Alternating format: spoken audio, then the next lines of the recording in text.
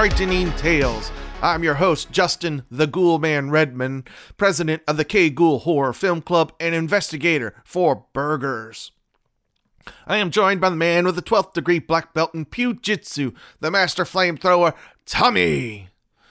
We're not going any further until we address this situation that you got going on. You are still very long in the tooth there, son, and I'm not going to take it too much more. You sitting over there with your bottle of True Blood, you got another little, blood bag thing of stuff. You're starting to dress all Dracula-y and all, and I don't know how I'm liking this very well. Man, I told you, it was just a dentist. He's got this great dental implant from Dr. B.U.R.G.E.R.S. I'm telling you, dude, that name is Dracula, Dr. Dracula. And who would, in their right mind, would give Dracula a dentist license? Man, it only took like a bite or two just to get his these cool implants. That's it. I'm busting it out. What do you got there? Well, I broke out my vampire deterrent kit. I've got a few choice weapons for you right here. Since we discussed last week that we're not too certain on how to get rid of Dracula, and there's all kinds of funny ways in folklore on how to kill a vampire, I figured the best way to do it is to use every method possible. So first, I got my super soaker here. It's filled with holy water infused with garlic for that extra little kick, just in case I need it. And then I have a wide assortment of stakes right here. Silver, oak, hickory, chestnut, whatever wood it takes, I'm going to stake that heart. If that don't work, here's a surefire way. Dante, he will take care of anything. Well, I see Dante, and I see your assortment of weapons. If Dante's the surefire way, who's that? Oh, that's Big Bertha. Her and I are going to use these. Pliers. That's right. If not everything else works, Big Bertha the Vampire Slayer here is going to sit on you, and I'm going to pull those teeth right on out. We're going to chop you up and send you to all kinds of places like Abu Dhabi. All right, Tommy, back off, back off. These fangs are not real. They're fake. See? Where in the world did you get those? I got them from a fangsmith in New Orleans. There's such a thing as a fangsmith? Yeah, they got people that all over this country that will make fangs for you, and they just pop right in over your teeth. They're much better than any other prop that you'll ever find out there in the market. You traveled to New Orleans recently? No. I've had these for a while now. I've used these for multiple costumes, and I mainly had them made for the vampire balls that my wife and I used to go to. Vampire balls. Haha, very funny. But no, vampire balls are very popular in New Orleans. You got the Lestat vampire ball, or the Anne Rice vampire ball in New Orleans. That's the most popular of them, and they always are packed. But we never went to that one. We went to the Endless Night vampire ball, which seems to be the same weekend as the other ball. But we like the people there a little bit better. But these people tend to believe they are vampires, or they identify as vampires. And we went for a good 4 or 5 years. We would spend our Halloween weekends there, or at least the weekend after Halloween, or it was always kind of the last weekend in October, maybe the first weekend in November. We stopped going for various reasons. One being we became parents. That's the major one. So now we like to celebrate Halloween with the kids. The other was that people. There just started to be way too many people in New Orleans. The first 2 that we went to, there was barely anybody in New Orleans. And I'm not talking about people at the ball. I'm talking about the crowd in the city in general. It used to be for the first 2 years, we used to go, be able to walk around, enjoy the shops. Then about the 3rd year, there was an uptick in people, and it was harder to move around the city, and it was harder to get into restaurants. It was harder to get into the local shops, especially the ones that we loved. Which I'll talk about a shop that we loved in another segment or two. And it just got to be a point, it was just that much of a hassle. But we went because there was all kinds of events to do. They would have like a vampire court, and The ball always is at the House of Blues. And House of Blues is a weird place to begin with. No phone cameras, no taking pictures. If you take any pictures in there, the House of Blues has the copyright of that picture, which kind of sucks. So you didn't really go in taking a whole lot of pictures, and boy, they would never let my kind of camera in. That's the stinker, because I love my camera. Of course, I probably wouldn't bring it in with that many people to begin with. Yeah, you are pretty protective of that camera. I've seen you walking around carrying that thing like it's a football, even though the strap's around your neck.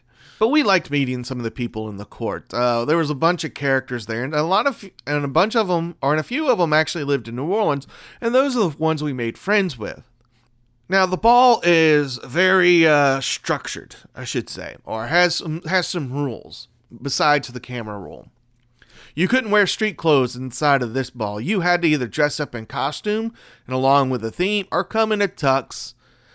So we always like to do the theme, and those were fun. We've had the steampunk, we had the Red Riding Hood and vampire. I've always been more inclined or connected to werewolves than I've been with the vampires, but I still had fun pretending to be a vampire.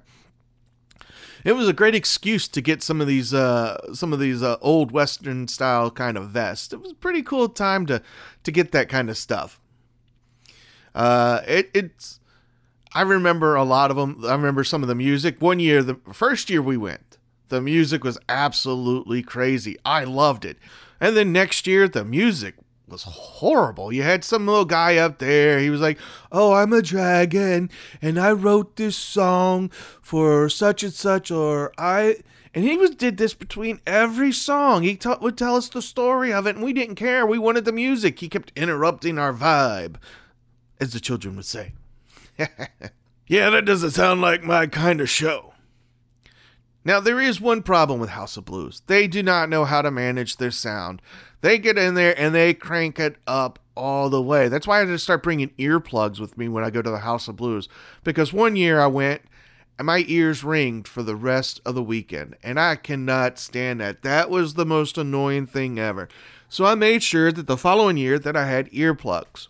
So you said you made friends with these people in New Orleans. Whatever happened to them? Well, one got in trouble with the law. I ain't going to quite describe what he got in trouble with. I learned this about sometime last year that he was arrested and was in jail. He was a vampire tour guide in New Orleans. He would take groups of tourists around, and he would give all the vampire locations, like the nuns, the stories of the vampires that would walk the streets. And he always had this cool little trick at the end, which nobody was able to figure out how he did it. At the end of his tour, he would show how he was really a vampire. So he would take his long fingernails, claw into his skin, make himself bleed, and then he healed himself. That was correct. He healed himself. Nobody ever figured it out, and I never asked him what his trick was. I'm pretty certain it was like some little skin pad that he had on there that he just kind of sleight of hand pulled it away. And when you're a tour guide and you're telling stories, you have to have some kind of sleight of hand. Now, one of his helpers or apprentices that was also a tour guide, he's the one that my wife and I really became close. Him and his wife ended up moving to Canada. So that was kind of weird for us because we were going to use his wife, or we were going to pay his wife to teach our daughter how to play violin, because that's what she does. She plays violin for a living. She goes to weddings, parties, and all the other things and plays the violin. So it's a pretty cool part. And then others moved away, and then some of the friends that we made there, we separated because of political ideologies. I know, it's the saddest thing in the world to have a friend who says, we're not going to be friends anymore because you believe this. Well, just because I believe that doesn't mean, it was trivial. So pretty much anybody out of there we have not been friends with. And the last thing I'm going to say about the New Orleans vampire community is they are easily triggered. And I'm not meaning political or hate speech or whatever is pushed in the media. No, they get off by the simplest things. Oh, you borrowed a piece of costume. No, I didn't. And then there's infighting. And that's not just the New Orleans vampire community. I noticed that with the Austin, Texas vampire community. And granted, I have not kept up with them in years, so I don't know what their current status are. Are they still here or not? But all I know is that I somewhat miss it, but I don't. I enjoy life better now here on this side of the lake and not have to deal with their petty little drama. But they were fun times indeed. Okay, let's get back to Dracula here on Frightening Tales. Episode 7, Dracula's Victory. Van Helsing has come to London at the call of his student, Dr. Seward. As our story continues, Van Helsing and Dr. Seward are battling the forces of evil for the life of Miss Lucy Westenray. Lucy Westenray's Diary, 12 September 1897. How good they all are to me. I quite love that dear Dr. Van Helsing. I wonder why he was so anxious about these flowers. He positively frightened me. He was so fierce. And yet he must have been right, for I feel comfort from them already. Somehow I do not dread being alone tonight, and I can go to sleep without fear. Such a terrible struggle I have had against sleep these last few days. The pain of the sleeplessness, or the pain of the fear of sleep, with such unknown horrors as it has for me. How blessed are some people whose lives have no fears, no dreads, to whom sleep is a blessing that comes nightly and brings nothing but sweet dreams. Dr. Seward's Diary.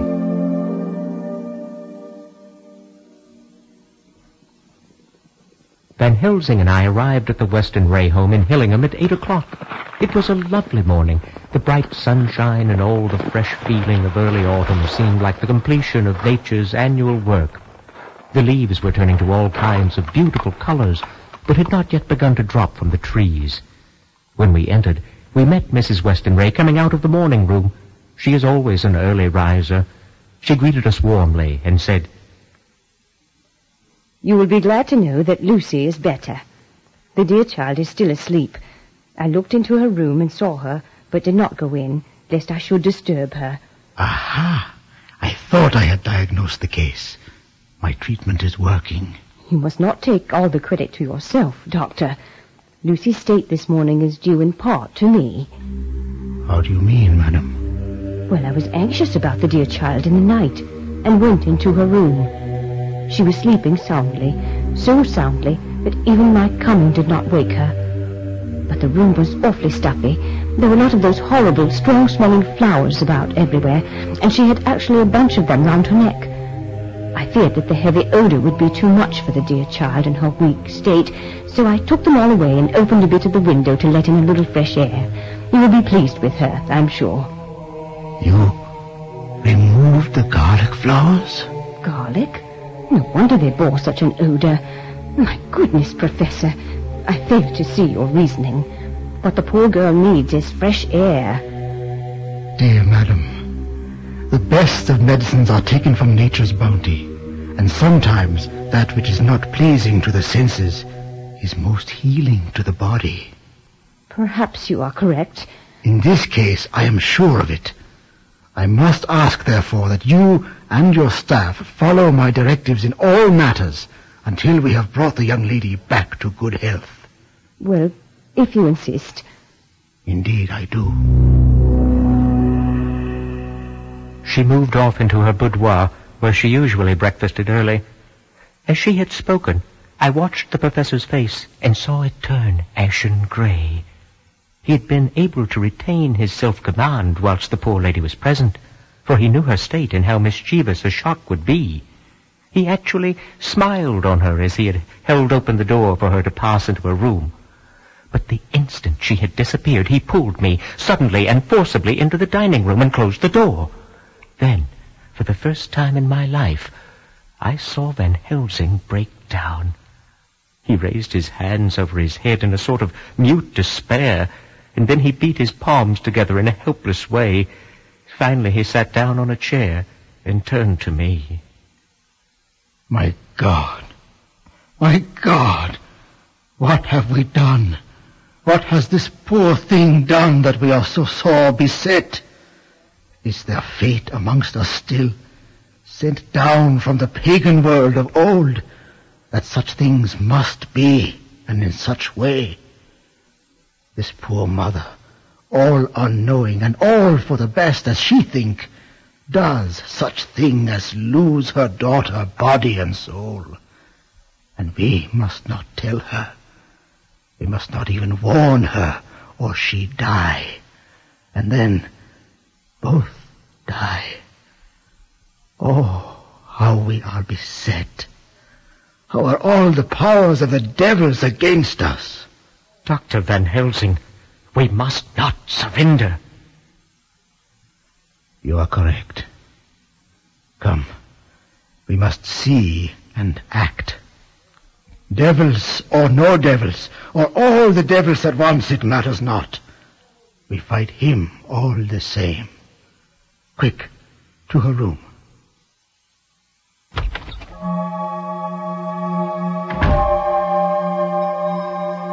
Draw back the blinds. I will see to our patient. Is she all right?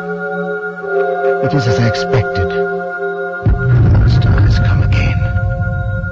They must have another transfusion. I am ready. No. Today, you must operate. I shall provide. You are weakened already. As he spoke, he took off his coat and rolled up his shirt sleeve. Again the operation. Again the narcotic. Again some return of color to her ashen face and the regular breathing of healthy sleep.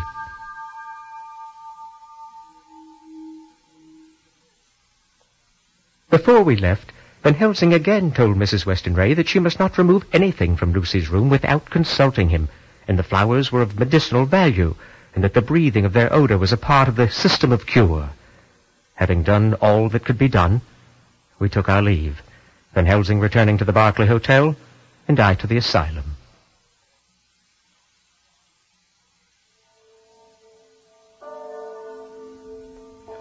I was engaged after dinner in my study, posting up my books. Van Helsing would be arriving soon, as we were to discuss our future plans for Lucy's treatment.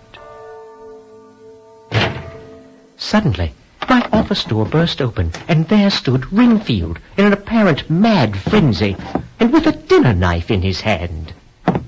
The blood is the life. Renfield, stand where you are. Oh, no, Doctor. Not until we've had a bit of your blood. Hey.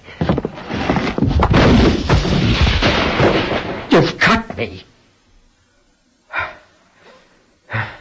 What has happened here? He's attacked me. It's Renfield, the patient I've spoken of. You have spilt much blood. And I have little enough to spare. John, look. Your patient. Renfield had cut me at the wrist, and the wound had bled freely for a few moments. I had just now occupied myself binding the wound, and as I returned my attention to Renfield, I was sickened by his activity. He was lying on his belly, on the floor, licking up like a dog the blood which had fallen from my wounded wrist. The blood is the life. The blood is the life. This is insane, beyond my comprehension. You must brace yourself, my friend. This is but the beginning. It will require all of your strength and character to see the things which you will see, and do the works which you must do in the days ahead. May I speak with your patient? He appears satiated and has calmed himself. Do what you will. I am baffled. Mr. Renfield? Renfield? Answer the man. This old man is of no interest to me. Renfield. No, it is all right. Perhaps your patient has lost interest in life eternal. What's that you say? Or those who live beyond the grave. What? Who are you? How do you know these things? You see, Mr. Renfield, I am not of this country. I come from a land of dark forests where we have ancient castles and remember the ancient ways.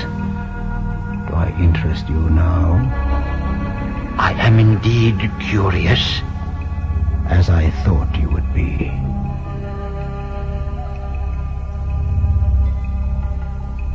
I could see that Van Helsing had removed a crucifix from his coat pocket and was holding it behind his back out of Renfield's view. It was not large or small, about 6 inches in length and appeared to be made of fine silver. It glistened in the lamplight. In fact, Mr. Renfield, I have a gift for your master. Perhaps you would be so kind as to deliver it to him next you meet. A gift? For the master? What manner of gift? Just this. Here, take it. Why do you shudder? You are a dangerous man. I should hope so. And a foolish man. You tempt his wrath, not mine. What is your name? I am Van Helsing. What is your master's name? The master has many names. So says the ancient text.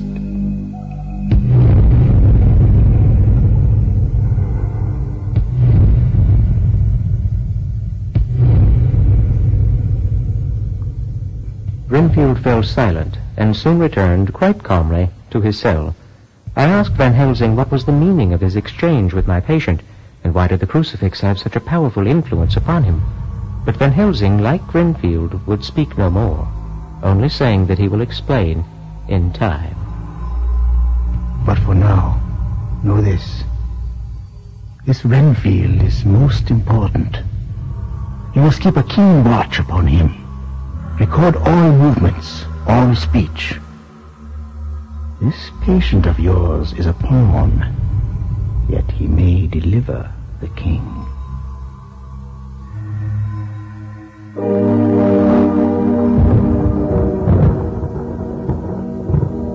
Memorandum left by Lucy Westonray, 17 September, night.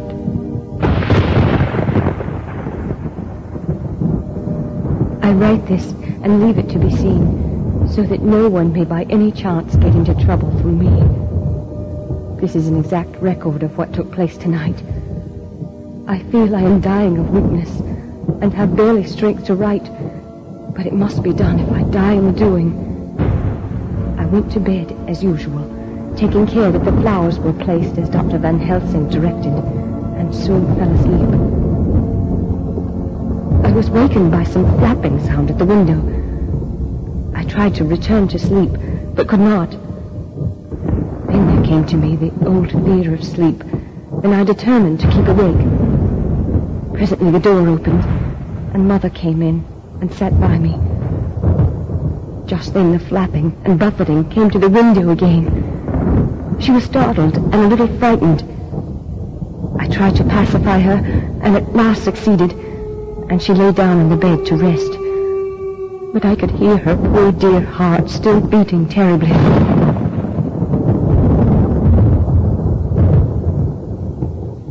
After a while there was the low howl again out of the shrubbery, and then a crash at the window. The wind rushed in, and in the aperture of the broken panes there was the head of a great grey wolf. Mother cried out in affright, pointing at the wolf. Then a strange and horrible sound came from her throat, and she fell across me, clutching her heart. The room and all round seemed to spin round. I kept my eyes fixed on the window, but the wolf drew his head back, and a whole myriad of little specks seemed to come blowing in through the broken window, and wheeling and circling round like diamonds of dust shimmering in the moonlight. I tried to stir, but the swirling and shimmering specks held some spell over me, and I could not move. My dear mother's heart had ceased to beat, and now she lay dead beside me. The room seemed to be spinning madly. I managed to rise from the bed and leave my room in search of the servants. I descended to the dining room to look for them. My heart sank when I saw what had happened. They all four lay helpless on the floor, breathing heavily. What am I to do? What am I to do? I am back in the room with Mother. I cannot leave her, and I am alone, save for the sleeping servants, whom someone has drugged. Alone with the dead. I dare not go out, for I can hear the low howl of the wolf through the broken window. The air seems full of specks, floating and circling in the draught from the window, and the lights burn blue and dim. What am I to do? God shield me from harm this night. I shall hide this paper in my breast, where they shall find it when they come to lay me out. My dear Mother gone. It is time that I go, too. Goodbye, dear Arthur, if I should not survive this night. God keep you, and God help me.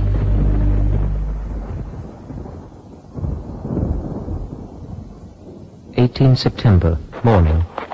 Having received an urgent dispatch from Van Helsing, I drove to Hillingham and arrived early, knocked at the front door, and received no answer. Circling the house, I found no means of ingress. As I did so, I heard the rapid pit-pat of a swiftly driven horse's feet. They stopped at the gate, and a few seconds later I met Van Helsing running up the avenue. Are you just arrived? How is she? Are we too late? Did you not get my telegram? I only received your telegram early this morning and have not lost a minute in coming here. I've just been knocking and cannot make anyone in the house hear me. Then I fear we are too late. God's will be done. Come. If there be no way open to get in, we must make one. Time is all in all to us now. We went round to the back of the house, where there was a kitchen window. The professor took a small surgical saw from his case and, handing it to me, pointed to the iron bars which guarded the window. I attacked them at once and had very soon cut through 3 of them. Then, with a long, thin knife, we pushed back the fastening of the sashes and opened the window. I helped the professor in and followed him. There was no one in the kitchen or in the servants' rooms, which were close at hand. We tried all the rooms as we went along, and in the dining room, dimly lit by rays of light through the shutters, found 4 servant women lying on the floor. There was no need to think them dead, for their heavy breathing and the acrid smell of laudanum in the room left no doubt as to their condition. We can attend to them later.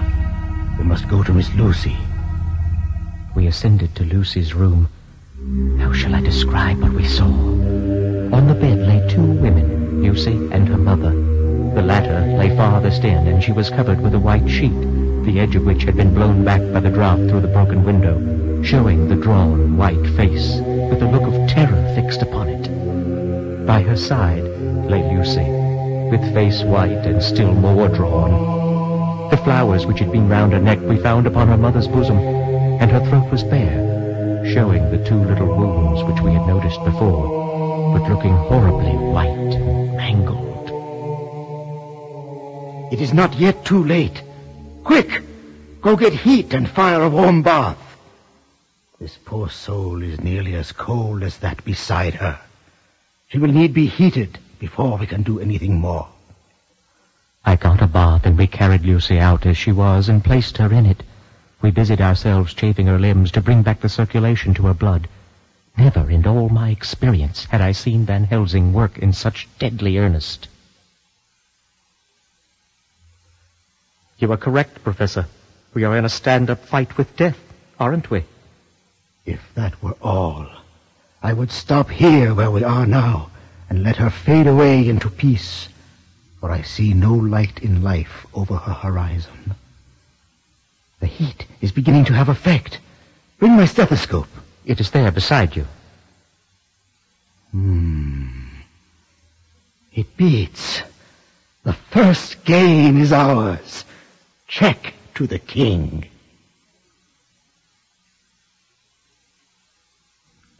We took Lucy into another room and laid her in bed. Van Helsing tied a soft silk handkerchief round her throat. She was still unconscious, but had regular breath. What are we to do now? Where are we to turn for help? We must have another transfusion of blood, and that soon, or that poor girl's life won't be worth an hour's purchase. You are exhausted already. I'm exhausted too. I fear to trust those women, even if they would have the courage to submit. What are we to do for someone who will open his veins for her? How about some strong American blood? Quincy Morris. But what brought you here? I guess art is the cause. Here's his telegram. Let me see.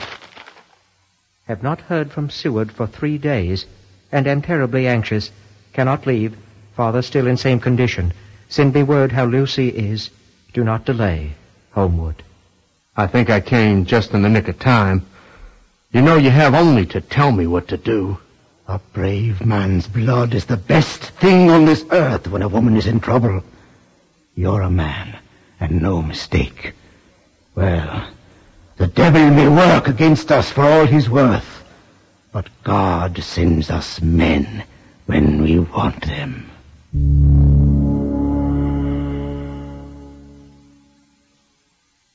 She has blood. The American, Quincy, he rest too. Here, read this. It dropped from Lucy's breast when we carried her to the bath. In God's name, what does it all mean? Was she or is she mad? Or what sort of horrible danger is it? You shall know and understand it all in good time, but it will be later. As for now, we must gather our forces. This American is strong and brave. We must bring him to our cause. Also, Arthur, the lover of this poor child, must come. Hello, John. Dr. Van Helsing. Arthur! But your father... Father has passed away. My place is here now. How is your condition? Come. You shall see. Lucy was breathing somewhat stertorously, and her face was at its worst, for the open mouth showed the pale gums. Her teeth, in the dim, uncertain light, seemed longer and sharper than they had been in the morning. In particular, by some trick of the light, the canine teeth looked more pointed than the rest. When Van Helsing saw this, I could hear the hissing indraw of his breath, and he said to me in a sharp whisper, "Draw up the blind. I want light." My God! Come, John. Look. the wounds on the throat have absolutely disappeared. She is dying. It will not be long now. It will be much different, mark me, whether she dies conscious or in her sleep. Bring that poor boy, and let him come and see the last. Arthur, my dear old fellow, summon all your fortitude. It will be best and easiest for her. What do you mean? Young man, come here to the bed.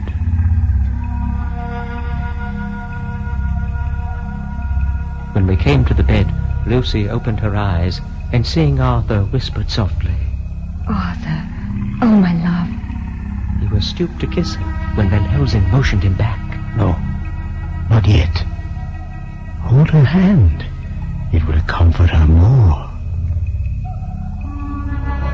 So Arthur took her hand and knelt beside her, and she looked her best, with all the soft lines matching the angelic beauty of her eyes. Then gradually her eyes closed, and she sank to sleep. For a little bit her breast heaved softly, and her breath came and went like a tired child's. And then, insensibly, there came the strange change which I had noticed in the night.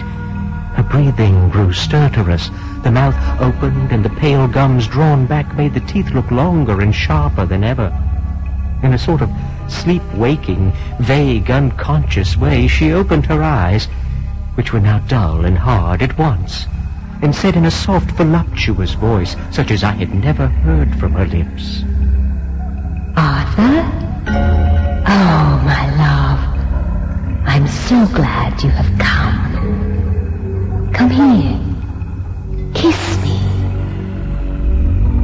Arthur bent eagerly over to kiss her, but at that instant Van Helsing, who, like me, had been startled by her voice, swooped upon him, and catching him by the neck with both hands, dragged him back with a fury of strength which I had never thought he could have possessed, and actually hurled him almost across the room. Not for your life. Not for your living soul and hers. and he stood between them like a lion at bay. Arthur was so taken aback that he did not for a moment know what to do or say, and before any impulse of violence could seize him, he realized the place and the occasion, and stood silent, waiting. I kept my eyes fixed on Lucy, as did Van Helsing, and we saw a spasm of rage flit like a shadow over her face. The sharp teeth champed together. Then her eyes closed, and she breathed heavily. Very shortly after, she opened her eyes in all their softness, and, putting out her poor thin hand, took Van Helsing's great brown one. Drawing it to her, she kissed it. My friend, my true friend. Oh, guard him, and give me peace. I swear it. Arthur, come, my child. Take her hand in yours and kiss her on the forehead, and only once. Their eyes met instead of their lips, and so they parted. Lucy's eyes closed, and Van Helsing, who had been watching closely, took Arthur's arm and drew him away. And then Lucy's breathing became stertorous again, and all at once it ceased. It is all over. She is dead. I took Arthur by the arm and led him away to the drawing room, where he sat down and covered his face with his hands, sobbing in a way that nearly broke me down to see. I went back to the room and found Van Helsing looking at poor Lucy, and his face was sterner than ever. Some change had come over her body. Death had given back part of her beauty, for her brow and cheeks had recovered some of their flowing lines. Even the lips had lost their deadly pallor. It was as if the blood, no longer needed for the working of the heart, had gone to make the harshness of death as little rude as might be. We thought her dying whilst she slept, and sleeping when she died. There is peace for her at last. It is the end. Not so, alas, not so. It is only the beginning. When I asked him what he meant, he only shook his head and answered, We can do nothing as yet. Wait and see. Welcome back to Frightening Tales. I am your host, Justin, the Ghoul Man, and I'm joined by Tommy, who is still giving me that evil eye. He doesn't believe that these fangs that I have are fake. He still thinks I might bite him. Damn, Skippy, son. I'm keeping my eye on you, though. So far this evening, we've been talking about vampires. I talked a little bit in the last segment about the New Orleans vampires and the vampire balls themselves, and how much fun they were to attend, and that if I were to go back and go to one of the balls this year or next year, I would have to save up a pretty penny. So before I move on to my next subject, let's talk about that vampire ball. Because it used to cost us, between me and my wife, $300 for our tickets alone. And that's VIP, extra special, blah, blah, blah. And then whatever our hotel was for the weekend.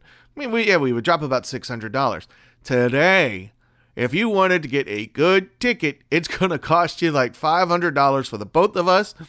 If you really want the super extra special package, it's going to cost over $1,200. So as you could see, I'm not going to a vampire ball anytime soon, because that's just outrageous. It's that popular, but you know what? The House of Blues is not worth it. I've been to several concerts inside the House of Blues, and I've absolutely hated it. And the food is kind of mid, to say the least. Now, while we're still on the subject of New Orleans and vampires, now I'm not going to go into all the vampire stories in New Orleans. There's too many to do. Maybe I'll have to dedicate an entire episode to New Orleans vampires, and that's going to take a little bit of more work. But let me talk about one of my favorite places when I'm in New Orleans, Boutique de Vampire.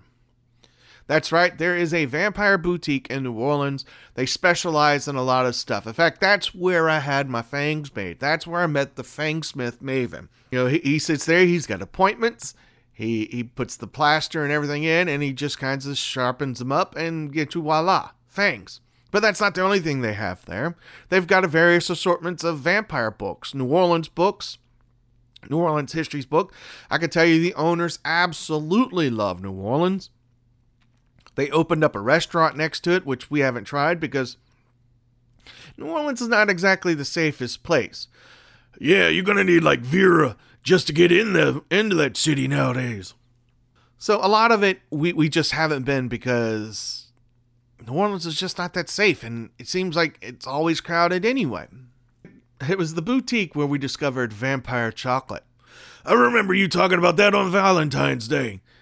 Man, got any of that chocolate left? No, but I ordered some from the site. Here, you want some? Oh, yeah. See what I'm saying? The best chocolate out there is vampire chocolate. Get the dark chocolate. I'm very partial to dark chocolate, by the way. If it's got dark chocolate in it, I'm most likely to try it. Now, Boutique the Vampire doesn't really sell the chocolate during the summer months. Why not? Because it's hot and they don't have AC over there. Oh, no one wants melted chocolate. Not at all. Yeah, I don't either. At least in their old location. They do like to move quite a bit, but since they've opened that restaurant, I'm pretty certain they've stayed in one place. Man, talking about this, we might need to go ahead, just go plan a trip to New Orleans. Getting one of those quick raids, get in, you get out. Yeah, it'd probably be a quick raid because most of the other shops that my wife and I, when we went to New Orleans, they've closed. And that was they closed before the pandemic. Oh, that's a bummer. Oh, I know, because that's where I got some cool gear. But if you're ever in New Orleans, get on that Google map and go to Boutique de Vampire. They spell it with a Y, so there's a little hint for you. Great little place to check out amongst the other shops that are in New Orleans, at least what used to be there. And if you want a restaurant recommendation, I can't offer you one because they come and go, and there's a lot of good ones there. So just pick the one that has the least amount of people waiting to get in. Let's go ahead and return to Dracula because we got a lot of story left. And when we come back, I'm going to give you a couple vampire movies, a little fun taste of vampire movies and vampire books. You're listening to Frightening Tales. Episode 8, The Good and the Evil. Lucy Westenra has died, the first victim of Count Dracula since his arrival in England. Only Dr. Van Helsing realizes that Miss Lucy is not dead, but undead, an unwilling disciple of the vampire. The funeral was arranged for the next succeeding day, so that Lucy and her mother might be buried together. I attended to all the ghastly formalities, even as the urbane undertaker and his staff went about their business with that rare obsequious suavity inherent to those of his vocation. Van Helsing and I took it upon ourselves to examine papers and so forth. He insisted upon looking over Lucy's papers himself. When you find anything of the solicitor who is for the late Mrs. Westenra, seal all her papers and write him tonight. Should you discover any writings of Miss Lucy, hold them for me. It is not well that her very thoughts go into the hands of strangers. Now, I must search for what may be in the room of Miss Lucy. I went on with my part of the work, and in another half hour had found the name and address of Mrs. Westenra's solicitor, and had written to him. All the poor lady's papers were in order. Explicit directions regarding the place of burial were given. I had hardly sealed the letter when Van Helsing walked in the room, saying, "Can I help you, friend John? I am free, and if I may, my services to you." "Have you got what you looked for?" "I did not look for any specific thing. I only hoped to find, and find I have, all that there was. Only some letters and a few memoranda, and a diary new begun. But I have them here, and we shall for the present say nothing of them. I shall see that poor lad Arthur tomorrow evening, and with his sanction, I shall use some. And now, friend John, I think we may to bed. We want sleep, both you and I, and rest to recuperate. Tomorrow We shall have much to do. But for the tonight, there is no need of us. Before turning in, we went to look at poor Lucy. The undertaker had certainly done his work well, for the room was turned into a small chapelle ardente. There was a wilderness of beautiful white flowers, and death was made as little repulsive as might be. The end of the winding sheet was laid over the face. The professor bent over and turned it gently back. We both started at the beauty before us, the tall wax candle showing a sufficient light to note it well. All Lucy's loveliness had come back to her in death, and the hours that had passed, instead of leaving traces of decay's effacing fingers, had instead restored the beauty of life, till positively I could not believe my eyes that I was looking at a corpse. Yes, it is as I expected. He took from his neck inside his collar a little gold crucifix and placed it over the mouth. She may yet be saved. What do you mean? Tomorrow, I want you to bring me, before night, a set of post-mortem knives. Must we make an autopsy? Yes and no. I want to operate, but not as you think. Let me tell you now, but not a word to another. I want to cut off her head and take out her heart. In heaven's name! Ah, you, a surgeon, and so shocked. Fear not, for it is I that shall operate, and you must only help. I would like to do it tonight, but Arthur will arrive tomorrow, and he will want to see her. To see it. After all farewells are said, when she is coffined and ready for the next day, you and I shall come when all sleep. We shall unscrew the coffin lid, and shall do our operation, and then replace all, so that none know, save we alone. But why do it at all? The girl is dead. Why mutilate her poor body without need? There is no necessity for a post-mortem, and nothing to gain by it. No good to her, to us, to science, to human knowledge. Without such need, it is monstrous. St. John, I pity your poor bleeding heart, and I love you the more because it does so bleed. If I could, I would take on myself the burden that you do bear. But there are things that you know not, but that you shall know, and bless me for knowing, though they are not pleasant things. Were you not amazed, nay, horrified, when I would not let Arthur kiss his love, though she was dying, and snatched him away by all my strength? Yes, and yet you saw how she thanked me with her so beautiful dying eyes, her voice too so weak, and she kissed my rough old hand and blessed me. And did you not hear me swear promise to her, that so she closed her eyes grateful? I do recall. Well, but I have good reason now for all I want to do. You have for many years trusted me. You have believed me these weeks past, when there be things so strange that you might have well doubt. Friend John, there are strange and terrible days before us. Let us not be two, but one, that so we work to a good end. Will you not have faith in me? I do acquiesce, with reservations. It is enough. I held my door open as he went away, and watched him go into his room and close the door. As I stood without moving, I saw one of the maids pass silently along the passage, and she had her back towards me, so did not see me, and go into the room where Lucy lay. The sight touched me. Devotion is so rare, and we are so grateful to those who show it, unasked to those we love. I must have slept long and soundly, for it was broad daylight when Van Helsing waked me by coming into my room. He came over to my bedside and said, You need not trouble about the knives. We shall not do it. Why not? Because it is too late, or too early. See, this was stolen in the night. Your gold crucifix. How is it stolen, since you have it now? Because I get it back from the worthless wretch who did steal it. Back from the woman who robbed the dead. and the living. Now we can only wait. Wait? Wait for what? For the beginning to end, and the end to begin. Dr. Van Helsing, each day you leave me more puzzled. In time, my friend, all in time.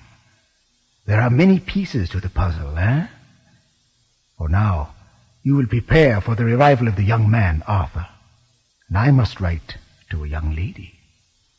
Do you have the acquaintance of Mrs. Mina Harker, or rather, Miss Mina Murray? Why, yes. I believe her to be a dear friend of Lucy's. Is Mina a part of this? It is so. And also her new husband, Mr. Jonathan Harker. I fear I shall never follow your reasoning. Fear? You speak of fear? Watch. Listen. Learn. When truly you do understand, then you will know fear. Early the next day, Arthur Homewood arrived. Poor fellow. He looked desperately sad and broken.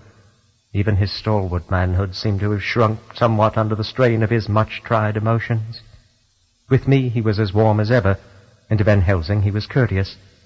But I could not help seeing that there was some constraint with him. The professor noticed it too, and motioned me to bring him upstairs. I did so and left him at the door of the room, as I felt he would like to be quite alone with her.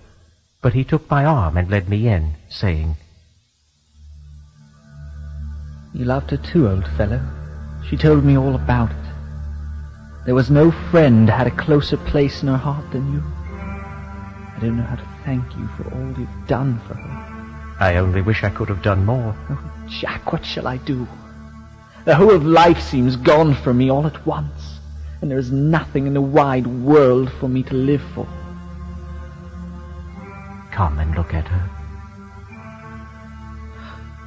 Jack, is she really dead? It is so, Arthur. It often happens that after death faces become softened and even resolved into their youthful beauty, especially so when death is preceded by such acute and prolonged suffering. I see. This must be goodbye. Yes. Yes, I understand. May I kiss her farewell? Well, yes, I suppose it would be all right. He took her dead hand in his and kissed it. With a feeling of anticipation for which I cannot account, I watched as he bent over and kissed her lips.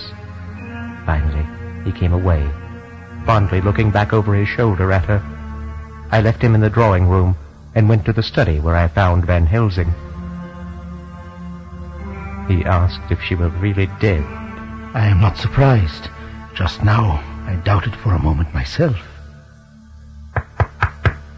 Hello, Dr. Van Helsing. Ah, young Arthur. Come in, come in.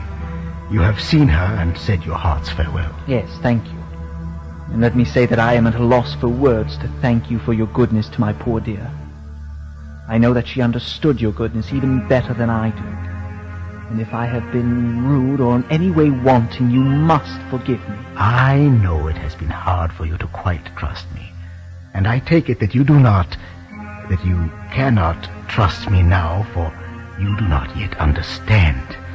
But the time will come when your trust shall be whole and complete, and then you shall understand as though the sunlight himself shone through. But, Doctor, I do trust you. I shall and always trust you. I know and believe you have a very noble heart, and you are Jack's friend, and you were hers. May I ask you something now? Certainly. You know that Mrs. Westenray left you all her property. Lucy's mother? All property, all letters of both Mrs. Westenray and Miss Lucy. I never thought of it. And as it is all yours, you have a right to deal with it as you will. I want you to give me permission to read all Miss Lucy's papers and letters. Believe me, it is no idle curiosity. I have a motive of which, be sure, she would have approved.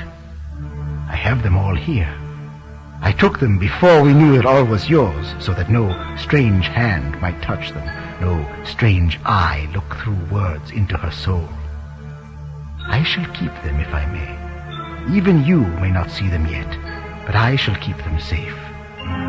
No word shall be lost, and in the good time I shall give them back to you. It's a hard thing I ask, but you will do it, will you not? For Lucy's sake. Dr. Van Helsing, you may do what you will. I feel that in saying this I am doing what my dear one would have approved. I shall not trouble you with questions till the time comes. And you are right. There will be pain for us all, but it will not be all pain, nor will this pain be the last. But we must be brave of heart and unselfish and do our duty, and all will be well.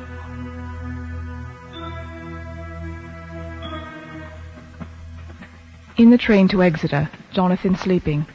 It seems only yesterday that the last entry was made, and yet how much has come to pass between then. In Whitby and all the world before me, Jonathan away and no news of him, and now married to Jonathan, Jonathan a solicitor, now a partner, master of his business. Mr. Hawkins is dead and buried. A very simple and solemn service. There were only ourselves and the servants there, 1 or 2 old friends of his from Exeter, his London agent, and a gentleman representing Sir John Paxton, the president of the Incorporated Law Society. Jonathan and I stood hand in hand, and we felt that our best and dearest friend was gone from us.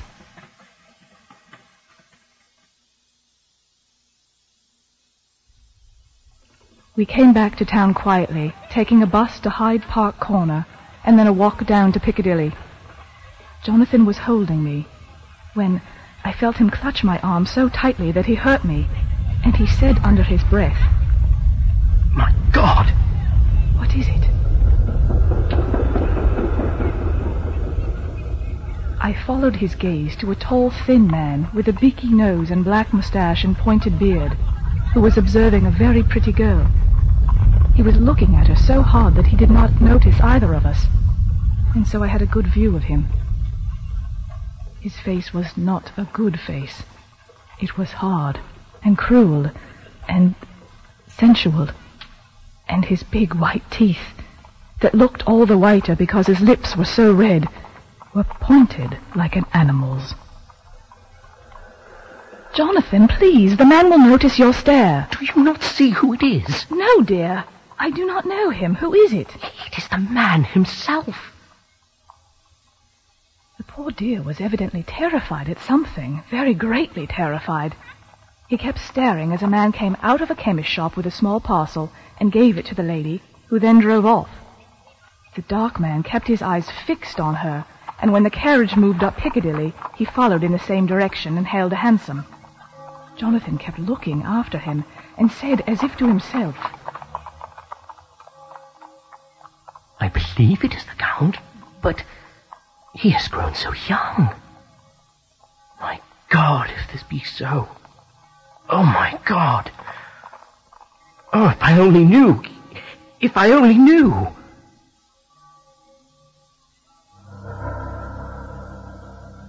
I remained silent and drew him away quietly, and he, holding my arm, came easily. We walked a little further and then went in and sat for a while in the Green Park. It was a hot day for autumn, and there was a comfortable seat in a shady place. After a few minutes, staring at nothing, Jonathan's eyes closed, and he went quietly into a sleep, with his head on my shoulder. I thought it was the best thing for him, so did not disturb him. In about 20 minutes he woke up and said to me quite cheerfully, Why, Mina, have I been asleep? Oh, do forgive me for being so rude. Come, we'll have a cup of tea somewhere. He had evidently forgotten all about the dark stranger. As in his illness, he had forgotten all that this episode had reminded him of. I must somehow learn the facts of his journey abroad. The time is come, I fear, when I must open that parcel and know what is written in the journal. Oh, Jonathan, you will, I know, forgive me if I do wrong, but it is for your own dear sake.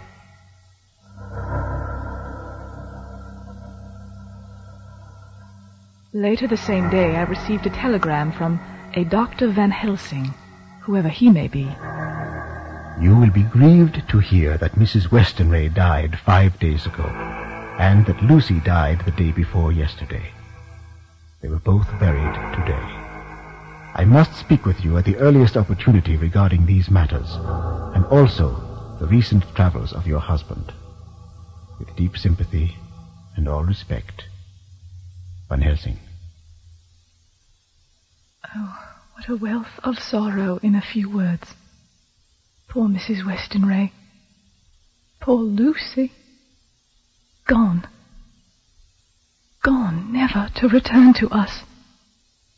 God, help us all to bear our troubles. And now this request from Van Helsing about Jonathan. I have answered the doctor and asked him to come by the 10:15 train on the 25th.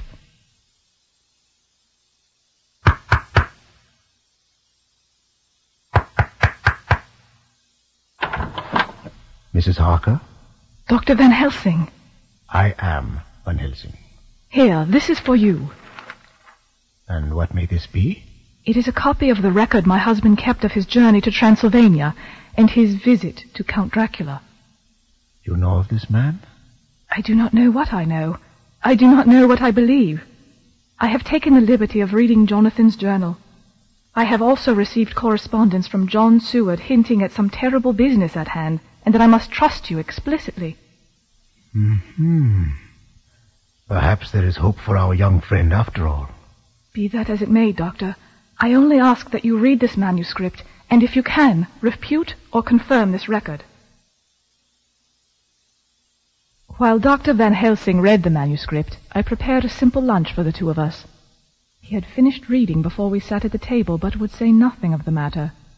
Of course, I pressed, but he was firm. After lunch, we returned to the sitting room, and Van Helsing, after making himself comfortable, turned to me. Dear Madam Mina, you may sleep without doubt. Strange and terrible as it is true. I will pledge my life on it. Your Jonathan is a noble fellow, and let me tell you from experience of men that one who would do as he did in going down that wall into that room is not one to be injured in permanence by a shock. His brain and his heart are all right. This I swear before I have even seen him, so be at rest. I have much to ask him. Will you bring him to me? Now? We have little time. This Count, this monster, is indeed in London.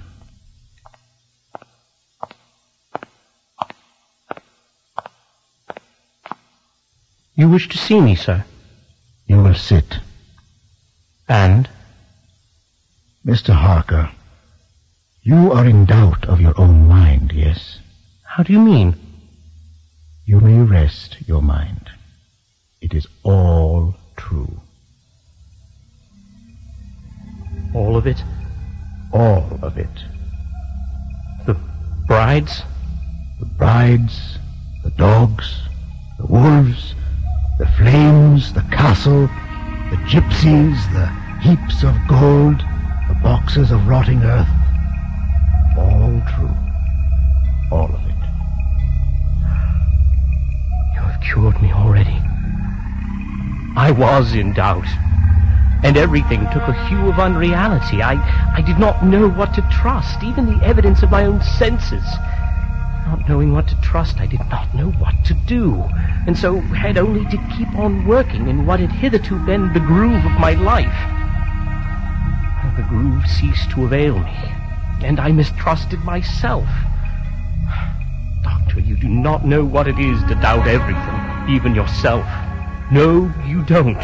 You couldn't with eyebrows like yours. So, you are a physiognomist. I learn more here with each hour. And, my friend, you will pardon praise from an old man, but you are blessed in your wife. She is one of God's women, fashioned by his own hand to show us men and other women that there is a heaven where we can enter, and that its light can be here on earth. So true, so sweet, so noble, so little an egoist, and that, let me tell you, is much in this so skeptical and selfish an age. And now I have a great task to do, and at the beginning it is to know. You can help me now. Will you join me? Does what you do concern the Count? It does. Then I am with you heart and soul. Good. Now we are 6. Myself, Madam Mina, Mr. Jonathan, my good friend John Seward, Sir Arthur, and Quincy the brave American. Together, we shall prevail, huh? Van Helsing's glance fell to the London papers laid about the table. Mein Gott, so soon. Dr. Van Helsing, are you all right? I must go at once. There is much information which I need draw from you, Jonathan, and you, dear lady. Will you be ready when I should need? We shall await your call. And with scarcely a goodbye, Van Helsing was gone. I wonder what it was that took him away so quickly. I'm sure I cannot say. Here, Mina, what do you make of this in the Gazette? The Hampstead Horror. Another child injured. We have just received intelligence that another child missed last night. Missed last night was only discovered late in the morning under a furze bush at the Shooter's Hill side of Hampstead Heath, which is perhaps less frequented than the other parts. It has the same tiny wound in the throat as has been noticed in other cases. It was terribly weak and looked quite emaciated. It, too, when partially restored, had the common story to tell of being lured away by the Bloofer lady. What say you to this, friend John? You are referring to the small punctures, no doubt. Ah, you are my favorite pupil still. It is worth to teach you. Now that you are willing to understand, you have taken the first step to understand. You think, then, that those so small holes in the children's throats were made by the same that made the holes in Miss Lucy? I suppose so. Then you are wrong. Oh, would it were so. But alas, no. It is worse. Far, far worse. In God's name, Professor Van Helsing, what do you mean? They were made by Miss Lucy.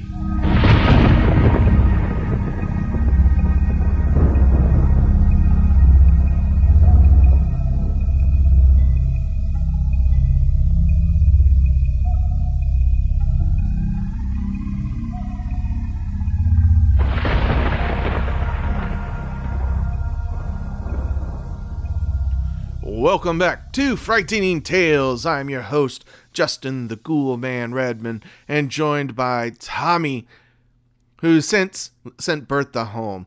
Thank goodness. She was kind of giving me a little nervous. She still had that I'm going to pound you in the face look. Oh, Big Bertha. Oh, don't mind her. She's just a sweet, cuddly teddy bear. I don't know about that, Tommy. Yeah, she was quite intimidating. Yeah, she gets that way. So we've been talking a little bit about vampires. We talked about the New Orleans vampire community, the Boutique de Vampire in New Orleans. And so let's move away from the city that I used to like in some capacity. Okay, let me be honest. I never really liked New Orleans all that much. I liked visiting every once in a while, but it was never this magical place for me like it is for some people. I prefer it over here where there's less buildings and less people. Dude, have you looked around lately and how crowded our home is getting? I know, our hometown is getting pretty crowded. It's almost time for a wolf to run for the woods again, right? Yeah, you're right about that.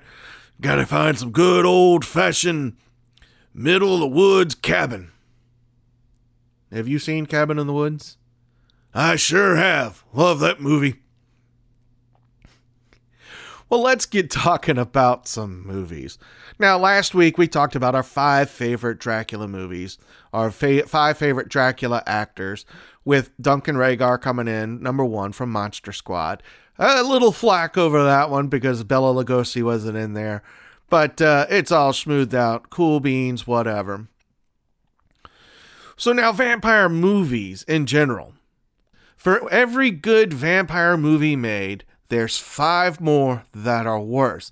And I'm not talking about Asylum movie production bad, because Asylum does that on purpose. They do what they call a mockbusters.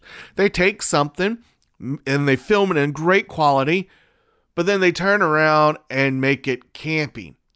Now, there is a fine line between campy and horrible.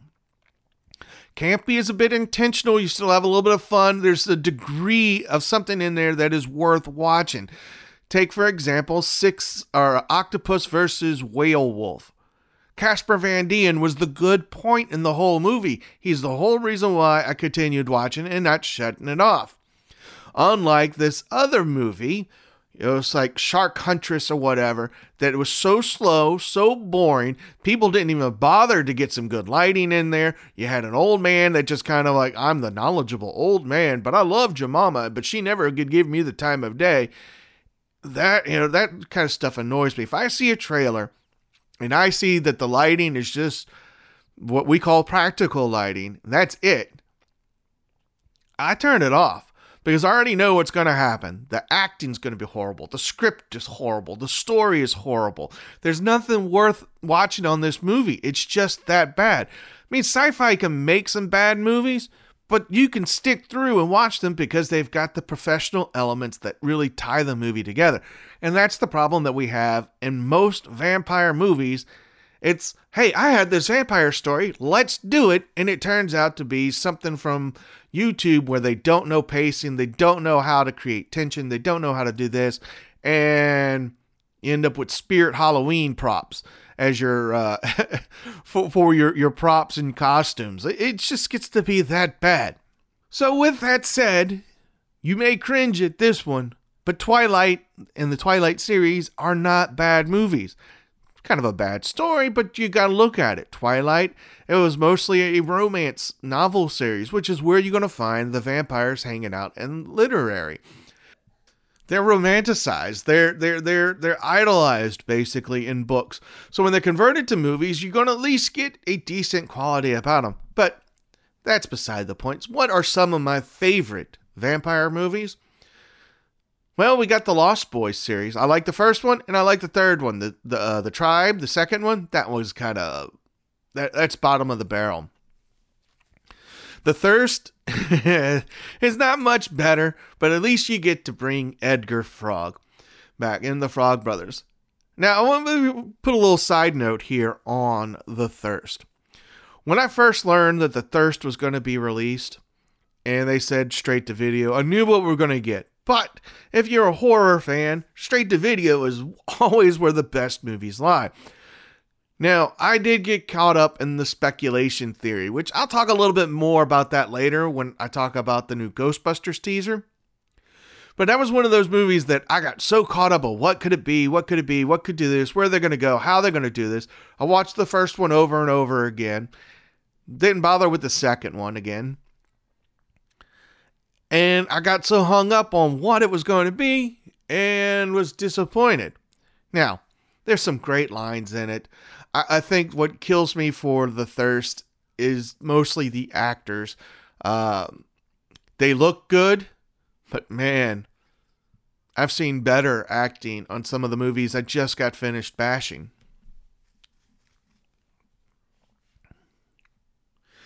And I think to me, that's what triggers it. It had a great story with great potential. And then, of course, they overused this line. And it's a lot like the line from Lord of the Rings, Return of the King, that once the orcs said it, that was it. It was in everything that Lord of the Rings happened. And I was like, oh my gosh, can we stop? Especially the video games, because I played several of the Lord of the Rings video games after that. Yeah, that line was a little annoying. I mean, it's like, oh, it's the time of the orc. It's the time of the orc. How many times the Lord can there be? Because you seem to lose every time you pop up. But we're kind of getting away from the vampire movies here. Another little vampire movies I did like. Other vampire movies I liked were from Anne Rice, Interview with the Vampire, which gets a lot of hate, and then Queen of the Damned. So let's have a little fun with those two movies. We both know they're vampires. The first one seems to follow the first book pretty close to the letter, Interview with the Vampire. It did spark me to read the books one summer, the summer that I was on ship. At the time, there was only 4 books: Interview with the Vampire, Lestat, Queen of the Damned, and Tale of the Body Thief. Well, later on that year, Anne Rice would release Mimnock the Devil. Now I've read 1, 2, 3, and 5. 4, I just couldn't get into. It was just boring. She had a great storyline running from Queen of the Damned, and she just totally bombed it. Yes, we're talking about books. This whole segment is going to mix between movies and books. So let's bring back to the movie. So Interview with the Vampire was a good movie. Great actors: Christian Slater, Brad Pitt, Tom Cruise, Kirsten Dunst. Antonio Banderas is in there, which Antonio Banderas plays a very good vampire, by the way. Hello, Armand. So that's an okay movie. I can watch it every once in a while. I haven't bothered to watch the Interview with the Vampire series on AMC. I don't like today's television. So let's move over to Queen of the Damned, starring Stuart Townsend and Aaliyah, probably about the 2 best known actors on there. Now, the problem I have with the Queen of the Damned is that this movie is the Vampire Lestat and Queen of the Damned books combined into one. What happened was the studios were about to lose the rights to the movie, and they decided hey, we need to hurry up and rush this. Now, Stuart Townsend plays a great Lestat. He looks good as Lestat, and Lestat is kind of has been sleeping for a couple hundred years, and the music of the time, which that time would have been the 80s, woke him up. It's like, oh, this sounds different. This means that, I don't have to hide anymore. I can come out to the opening. And we get that. And then Aaliyah, which is the queen of all vampires, known as Akasha, wakes up and starts realizing, man, there's too many vampires here, and starts killing all the youngins, which we don't really get to see that a whole lot in the movie. It's in the book. She's out on a rampage killing all these extra vampires. In the movie, it's just to kill them to get to Lestat. And of course, the whole backstory between Akasha, how she's created, and everything, it is amazing in the book, but left out for the movie. So let's get into the unpopular opinion part. I sense a wife beating coming. Yeah, more like a disagreement. My wife absolutely loves Stuart Townsend as Lestat. He is the perfect Lestat in her eyes. I think he did a good job with what he had. I think he's better as Dorian Gray in The League of Extraordinary Gentlemen. But I think Tom Cruise did the better job of Lestat. Just better acting, he took on the role a lot more. And they also weren't doing, when Interview with the Vampire came out, they weren't doing these cheesy little effects like vampires always hissing, or the triple, quadruple exposure as they ran away to show that, they're super fast. Well, that's not how they did in the book. In the book, it was, they were so fast they just appeared, and they would be standing there and you would never know it until they let you know they were there. And so you lost a little mystique.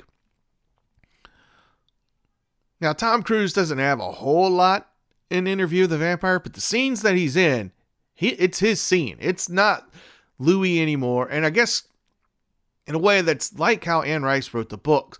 Louis was the start of it all. But once she introduced Lestat, it started to become Lestat's story, as you could see when you hit book number 2, The Vampire Lestat. Because as the series goes on, you hear less and less of Louis. Now, you want to know the best vampire movie out there. All right, let's go visit John Carpenter's Vampires with James Wood.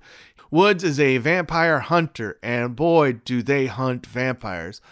Now, I can't remember the full villain's name, but I just remember This movie keeps me entertained from beginning to end. It's got a lot of cool lines. It's got a lot of great action. It does one thing that some vampire movies tend to do, and it loses a little bit of the scariness and moves more to action movie. And that can be said about a lot of vampire movies. Look at Underworld, for example. That whole series is an action movie, action sci-fi movie with vampires. There's no real element of horror or scariness in it. It just tends to move into the action side, which seems to be the flaw in vampire movies, because you can't exactly make a vampire very, very scary or without losing some of its charm. Well, that concludes my favorite vampire movies. So if you want to get out there and watch some this weekend, definitely get John Carpenter's The Vampires. Get both Interview of the Vampire and The Vampire Lestat, and go ahead and watch all 3 Lost Boy movies. So let's get back to Dracula here on Frightening Tales. Episode 9, The Undead.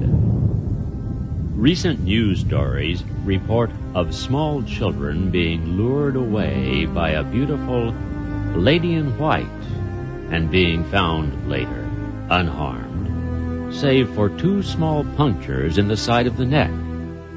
Dr. Van Helsing has just told Dr. Seward that the lady in white and Miss Lucy are one and the same.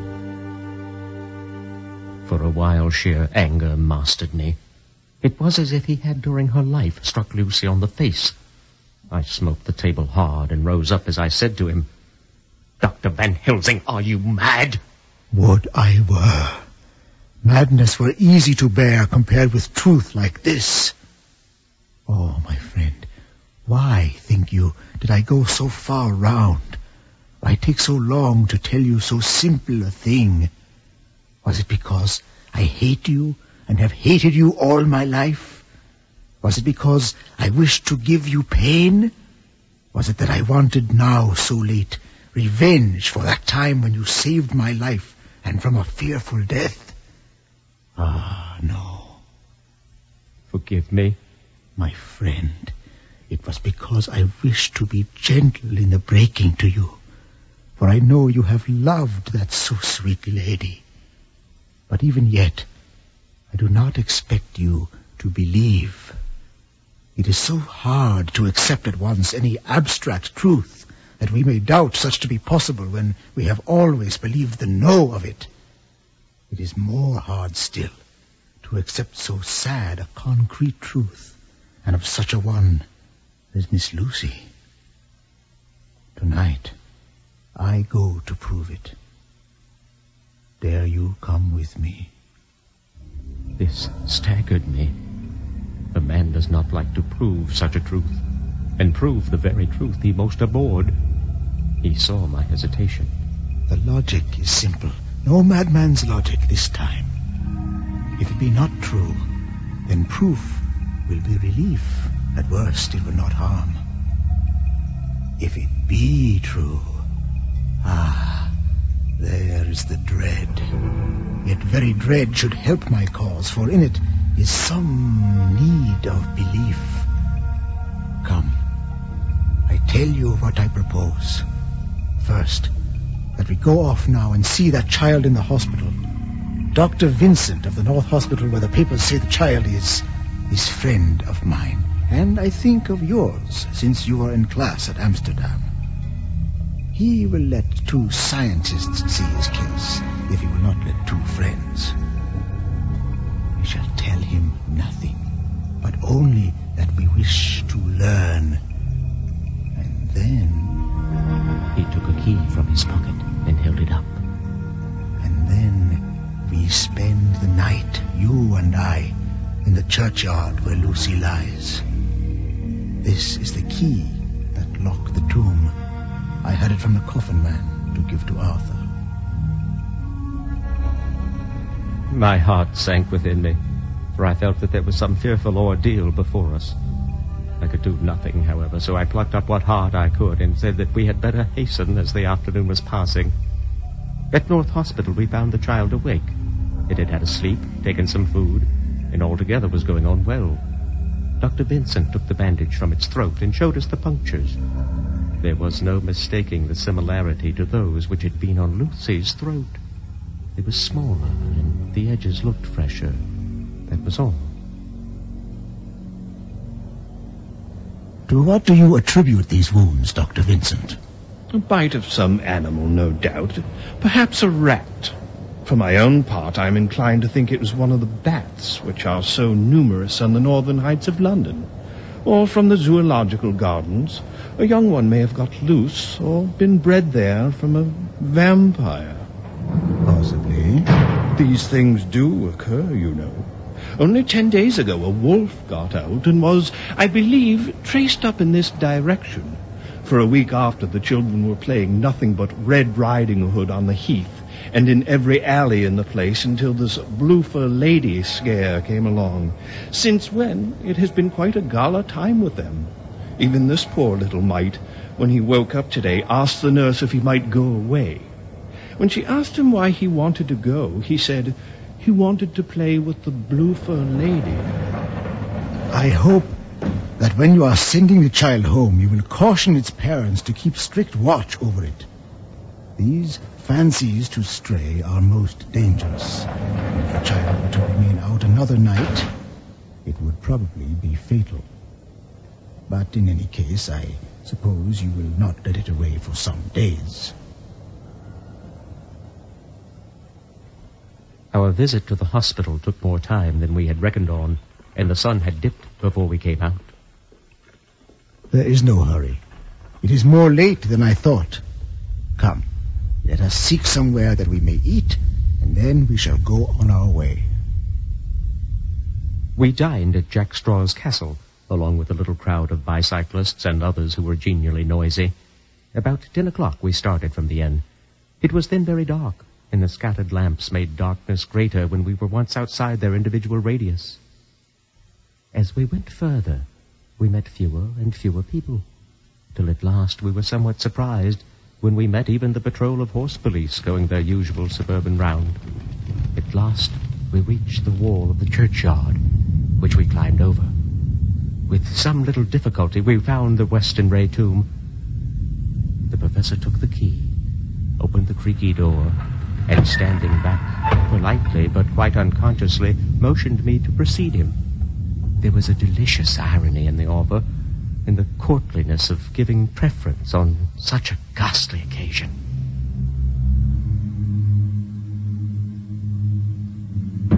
My companion followed me quickly and cautiously drew the door to. Then he fumbled in his bag and, taking out a matchbox and a piece of candle, proceeded to make a light. The tomb in the daytime and when wreathed with fresh flowers had looked grim and gruesome enough.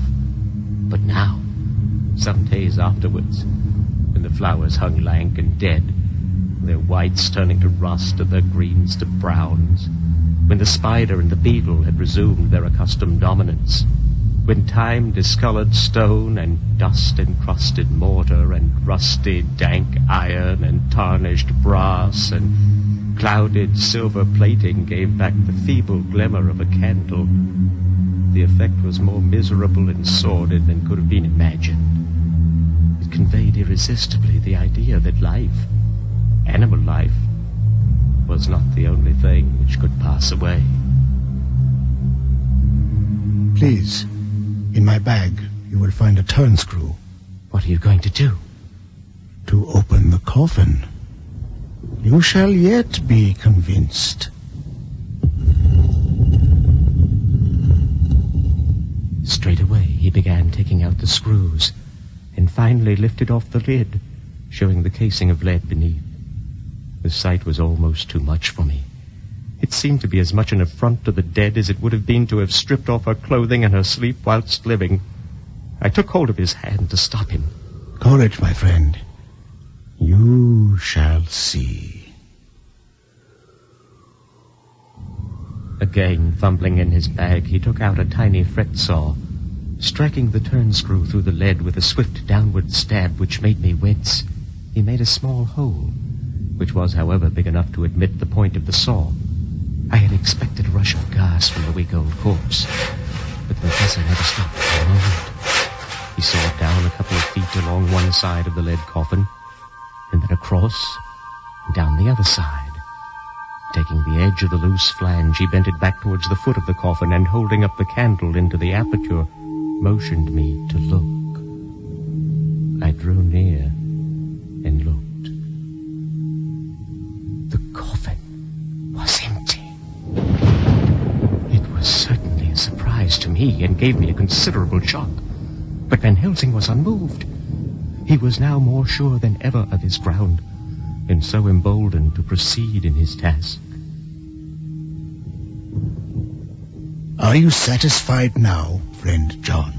I am satisfied that Lucy's body is not in that coffin, but that only proves one thing. And what is that, friend John? That it is not there. That is good logic, so far as it goes.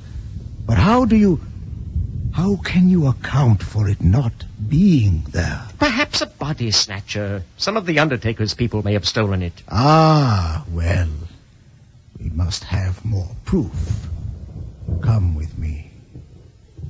He put on the coffin lid again, gathered up all his things and placed them in the bag, blew out the light and placed the candle also in the bag.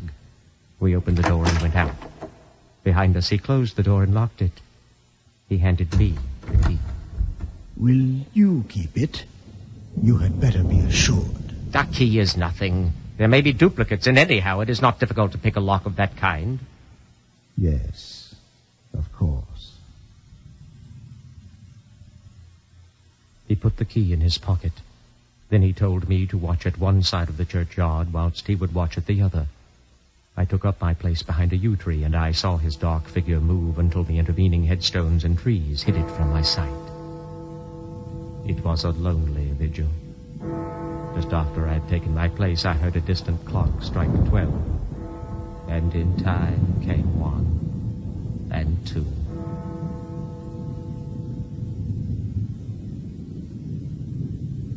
Suddenly, as I turned around, I thought I saw something like a white streak moving between 2 dark yew trees at the side of the churchyard farthest from the tomb. At the same time, a dark mass moved from the professor's side of the ground and hurriedly went towards it. A little way off, beyond a line of scattered juniper trees which marked the pathway to the church, a white, dim figure flitted in the direction of the tomb. I heard the rustle of actual movement where I had first seen the white figure, and coming over found the professor holding in his arms a tiny child.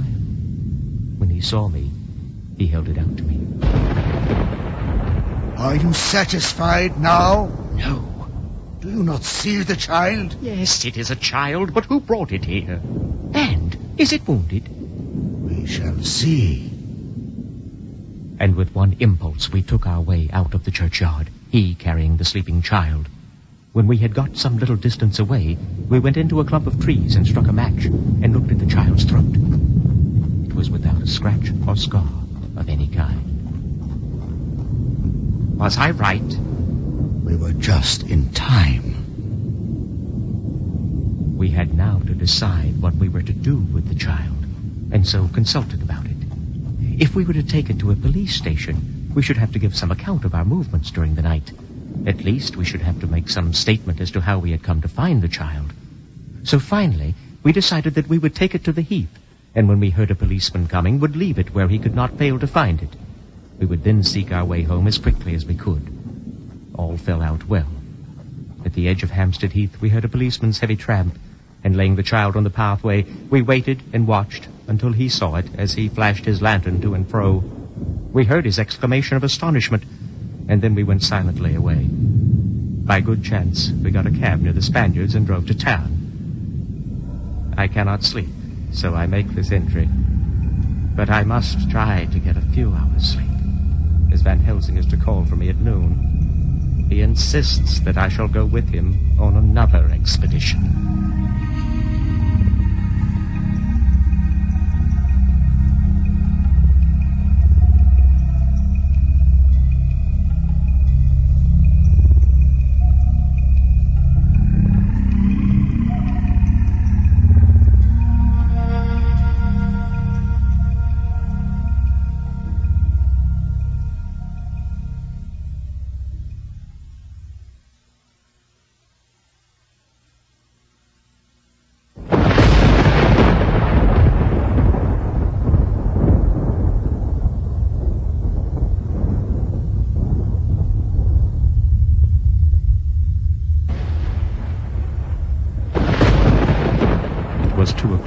we found a suitable opportunity for our attempt. A funeral held at noon was all completed, and the last stragglers of the mourners had taken themselves lazily away. We knew then that we were safe till morning, did we desire it, but the professor told me that we should not want more than an hour at most.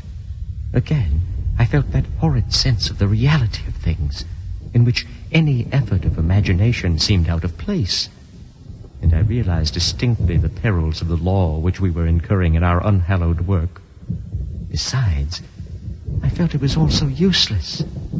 Outrageous as it was to open a leaden coffin, to see if a woman dead nearly a week were really dead, it now seemed the height of folly to open the tomb again, when we knew from the evidence of our own eyesight that the coffin was empty.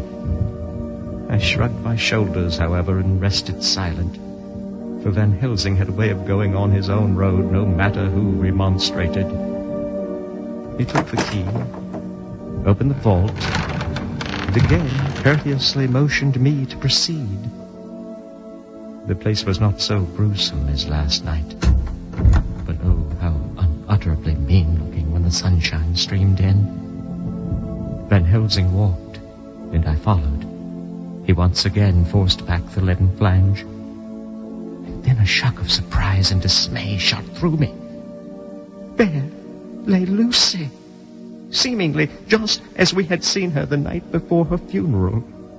She was, if possible, more radiantly beautiful than ever, and I could not believe that she was dead. The lips were red, nay, redder than before, and on the cheeks was a delicate bloom. Is this a chuckle? Are you convinced now? As he spoke, he put over his hand, and in a way that made me shudder, pulled back the dead lips and showed the white teeth. See, they are even sharper than before. With this and this. And he touched one of the canine teeth, and that below it. The little children can be bitten. Are you of belief now, friend John? She may have been placed here since last night. Indeed, that is so.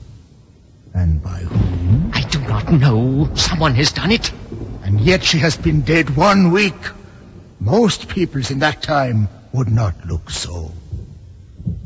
He was looking intently at the face of the dead woman, raising the eyelids and looking at the eyes, and once more opening the lips and examining the teeth. Here, there is one thing which is different from all recorded. Here is some dual life that is not as the common. She was bitten by the vampire when she was in a trance, sleepwalking. Oh, you start. You do not know that, friend John, but you shall know it all later. And in trance, could he best come to take more blood? In trance she died, and in trance she is undead too. So it is that she differ from all other. Usually, when the undead sleep, their face show what they are. But this one, so sweet that was when she not undead, she go back to the nothings of the common dead. There is no malign there, see, and so it make hard that I must kill her in her sleep. This turned my blood cold, but it began to dawn upon me that I was accepting Van Helsing's theories. But if she were really dead, what was there of terror in the idea of killing her?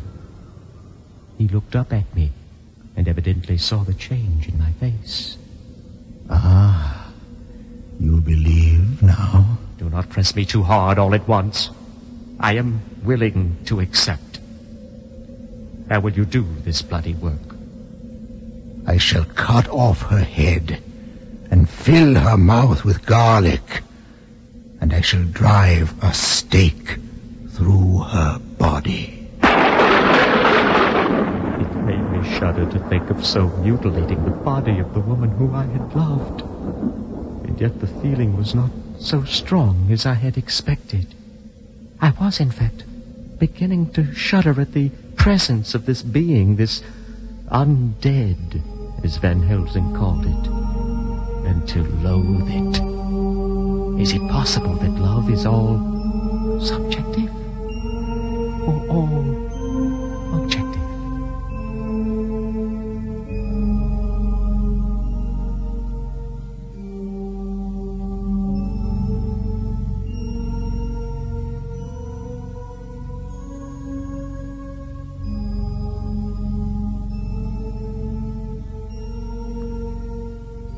I waited a considerable time for Van Helsing to begin, but he stood as if wrapped in thought. Presently he closed the catch of his bag with a snap. I have been thinking, and have made up my mind as to what is best. If I did simply follow my inclining, I would do now, at this moment, what is to be done. But there are other things to follow, and things that are 1,000 times more difficult, in that them we do not know. This is simple. She have yet no life taken, though that is of time. And to act now would be to take danger from her forever. But then we may have to want Arthur. And how shall we tell him of this? If you, who saw the wounds on Lucy's throat, and saw the wounds so similar on the child's at the hospital, if you, who saw the coffin empty last night and full today with a woman who have not changed, only to be more rose and more beautiful in a whole week after she die, if you know of this, and know of the white figure last night that brought the child to the churchyard, and yet of your own senses you did not believe, how then can I expect Arthur, who know none of these things, to believe? I see your meaning. No. I told him once, and since then I learn much. Now, since I know it is all true, 100,000 times more do I know that he must pass through the bitter waters to reach the sweet.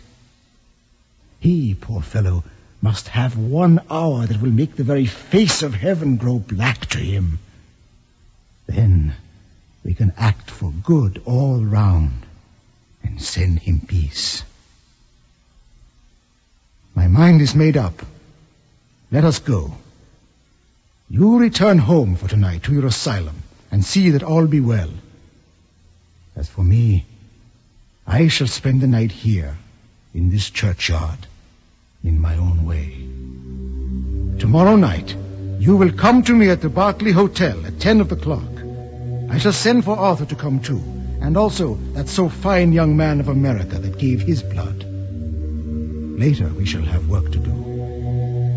I come with you so far as Piccadilly, and there dine, for I must be back here before the sun set.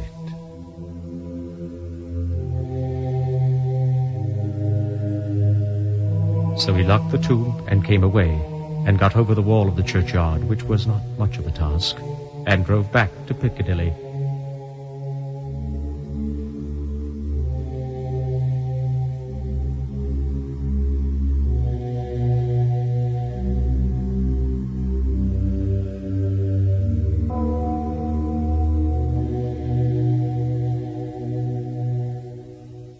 Here is the text of a note left by Van Helsing in his portmanteau, Berkeley Hotel, directed to John Seward, M.D.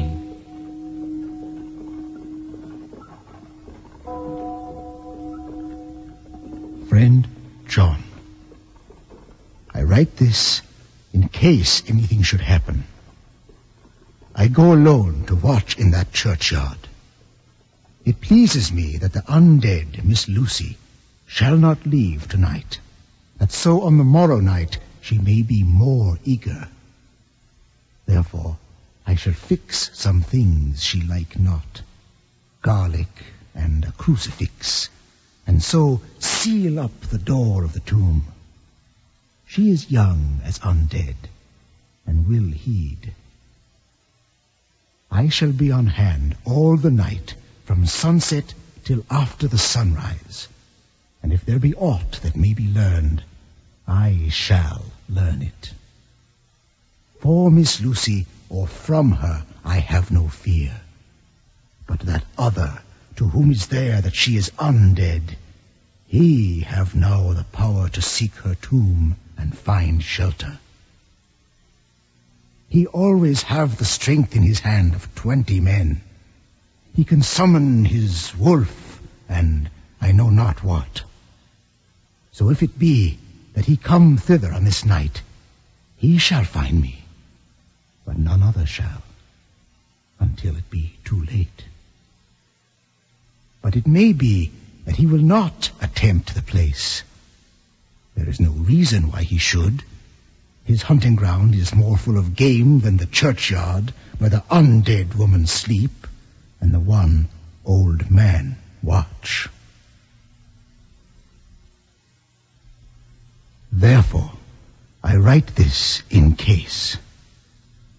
Take the papers that are with this, the diaries of Harker and the rest, and read them, and then find this great undead, and cut off his head, and burn his heart, or drive a stake through it, so that the world may rest from him. If it be so, farewell. Van Helsing.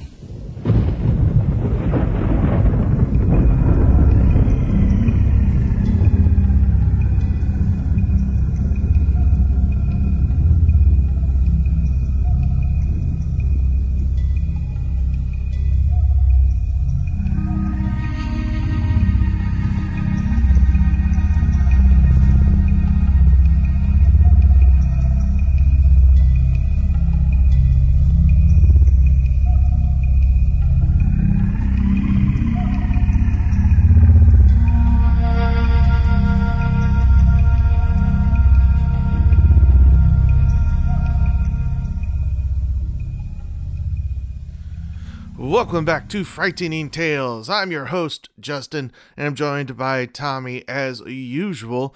Of course, he's still a little freaked out by these vampire fangs here. Man, I just can't believe there's such a market that there's people out there that you could go see and they will make these for you. And man, ow, they're sharp. I would never expected that. This is much better than what you can get out of them Spirit Halloween store.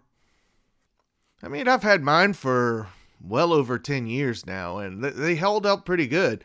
I like them. But let's move on from vampires, because we've talked about it for like last week and a little bit of today. This week was Ghostbusters Day, and so we're going to go ahead and move into the K-Ghoul Horror Film Club segment, where we talk about different horror movies and reviews and whatnot. And we're not going to review anything this week because like I said, this week had Ghostbusters Day in it, which is the 39th anniversary of the release of Ghostbusters. And for some reason, some people think that this should be a big hoopla day, that we should throw this big massive party, that there should be something from the studios, there should be some collectible or whatnot. It's just the observance of the release of the movie. We all love Ghostbusters, we all love it, but for this year, they did give us a little tease, a little drop of the new Ghostbusters movie that's coming out in December. Whether or not it actually comes out in December makes me go, they were just filming it. So unless their editor is really good, I don't foresee a December release for Ghostbusters. But if they do, prove me wrong, have fun with it. But however, the studios did drop us something very nice. They dropped the teaser poster. Now, it's the typical black background with the Ghostbusters logo on it, but the Ghostbusters logo is covered in ice. Yeah, makes you think that Ghostbusters are going to have to battle Elsa for this one. You really went there with Elsa. I sure did. I couldn't help on that one. I mean, what ghost do you know that freezes New York City? Yeah, you're right about that. I don't think there's going to be any ghosts, but we also know that Ghostbusters don't typically fight just ghosts. It's either like gods, possessors, all kinds of crazy stuff. So who could this possibly be? Now, I love when studios drop these kind of posters, these teasers, because the imagination just runs wild. Everybody starts coming out with these fan theories that are so far out there, and they're hooked, and they're convinced that their theory is the correct one, that when the movie comes out and it has nothing to do with ice or with whatever the logo looks like, they will hammer the movie and say it was horrible because it didn't meet their expectation, because their expectation was set on a story, or because they went digging through comic books and other books just to give you their theory. Of course, I never really pay attention to them. I like listening to them. I like seeing how deep they go because, man, when people really want to, they go and do some great research. And if I were to research it, which I've kind of done a little bit, I wouldn't just stick to, say, the current Ghostbuster literature. I don't have any of the Ghostbuster comics. I never went out and found those. If they're going to get anything, it's going to be, or if they're going to be inspired by anything, it's going to be from the real Ghostbusters series. There's 10 seasons. I have not watched every episode, so I cannot tell you if there was a ghost or spirit or some kind of demonic spirit that froze New York City. But to me, if they're going to pull references or if they're going to be inspired by something, it's going to come from the real Ghostbusters. Because what I gather from the Ghostbusters books, like the Tobin Spirit Guide, I don't see anything in there that would lead me to believe that there is a ghost or spirit that's going to freeze the city. Same way with the Ghostbusters employee manual, which that just tells you how to be a Ghostbuster. And it tells you equipment and all the other stuff. So I find that is a great source there as well. So if we're going to look into who could freeze things, well, you're going to have to dig deep. I mean, you're going to have to go check out the internet. You're going to have to check out like a book, The Vaesen, which deals with Scandinavian folklore. Because if there's a frozen demon or spirit, it's going to come from Scandinavia. Or it's going to come from a place that gets very, very cold. So let's have fun. Who could they be fighting? Well, let's see. It could be the King of Jotunheimer. Yeah, that could be it. It's just crazy speculation. I know I teased that I'd give you a great theory as to who's going to be, but in the short time frame that this has been released, and just through my digging, I don't have anything for you. It's great to see that we got some kind of news, a little bit push forwards and a little tease. We're in the month of June, so that gives them a few months to really start getting some marketing together. But overall, I haven't seen too many theories yet. Everybody's still formulating their thoughts, so we will revisit this subject in a week or two. I'm going to really let the theories go flying. I'm going to grab some YouTube videos, and we're going to have some absolute fun with that. Well, this concludes the K-Ghoul Horror Film Club segment of the show. Let's get back to our let's get back to our story, Dracula, here on Frightening Tales.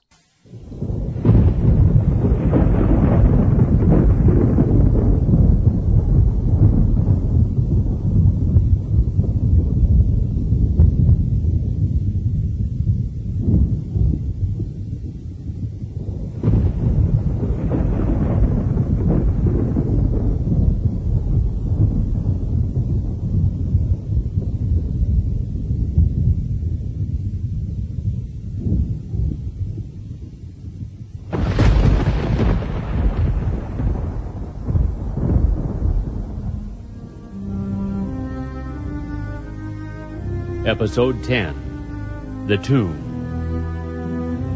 Miss Lucy has joined the undead and is now a vampire. As our story continues, Dr. Van Helsing calls together Dr. Seward, Arthur Holmwood, and Quincy Morris. His plan is to enter the Westenra tomb and bring final rest and eternal peace to Lucy Westenra.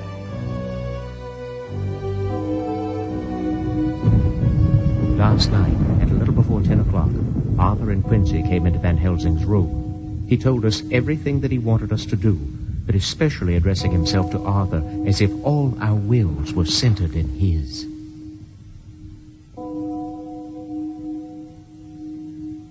For there is a grave duty to be done there. And you, Lord Godalming, Arthur, you were doubtless surprised at my letter. I was. It rather upset me for a bit. There's been so much trouble around my house of late that I could do without any more.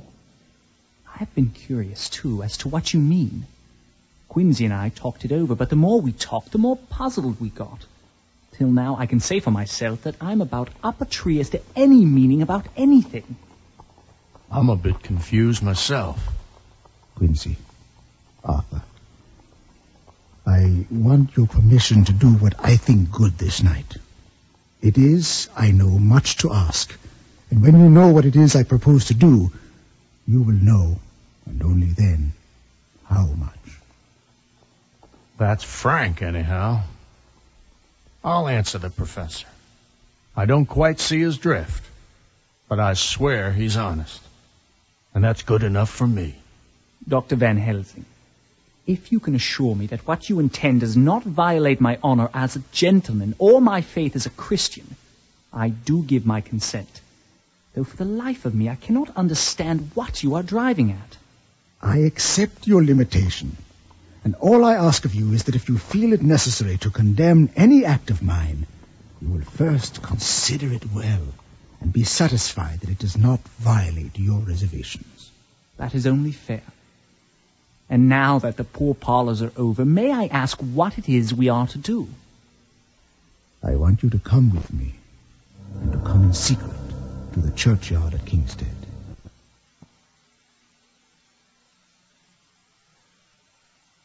Buried?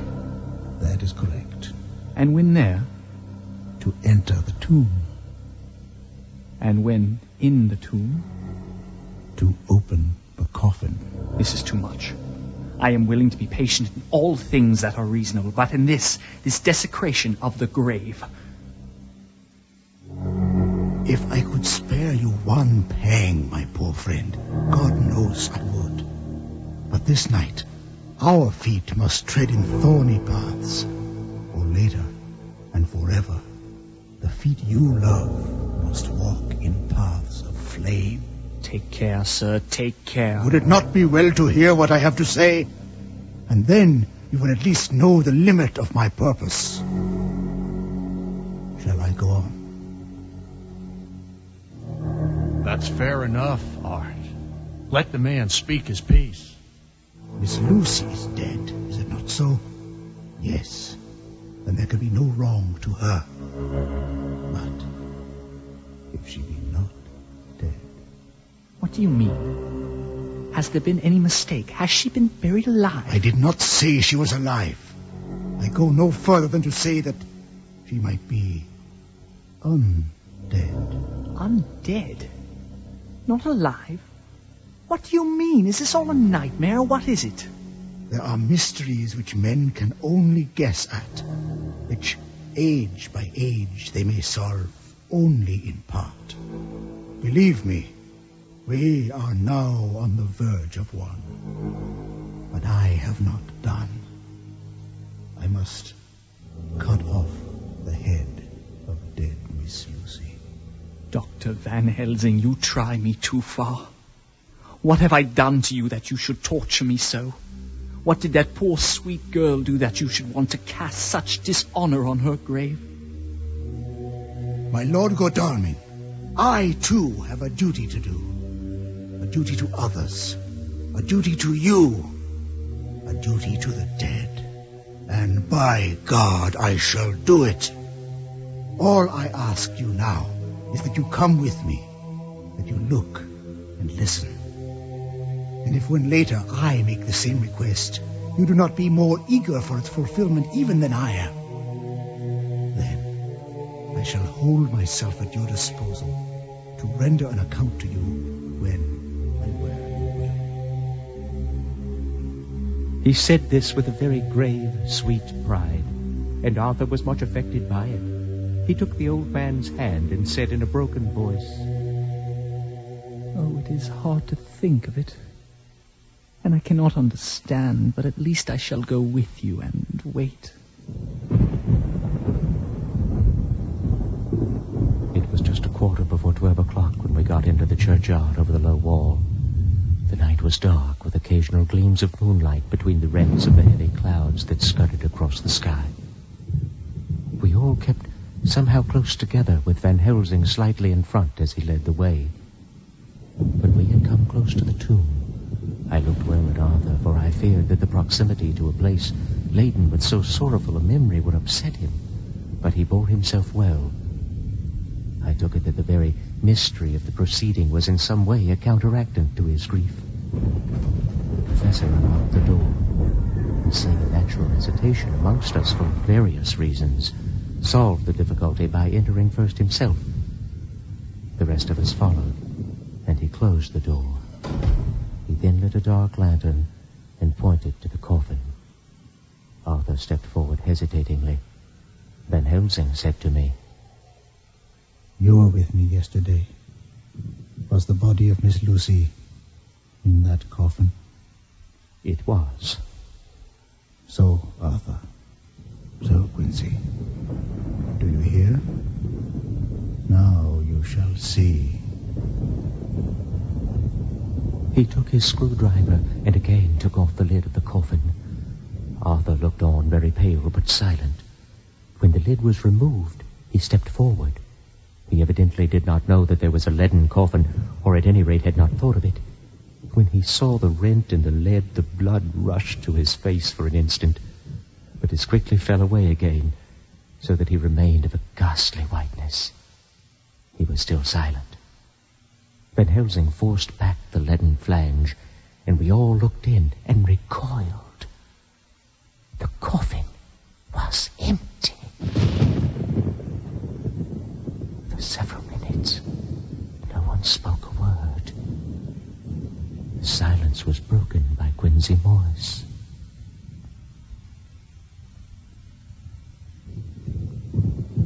Professor, your word is all I want.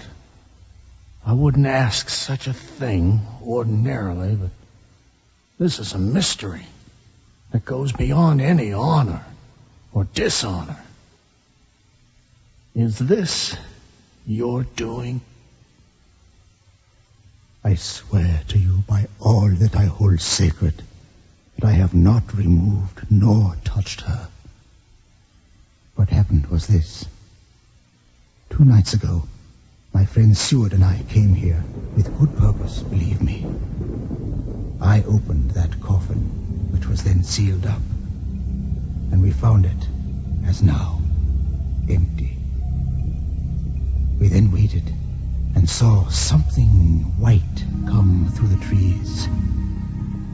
The next day, we came here in daytime, and she lay there. Did she not, friend John? Yes, it is true. That night, we were just in time. One more so small child was missing, and we find it, thank God, unharmed amongst the graves. Yesterday, I came here before sundown, for at sundown, the undead can move. I waited here all the night till the sun rose, but I saw nothing.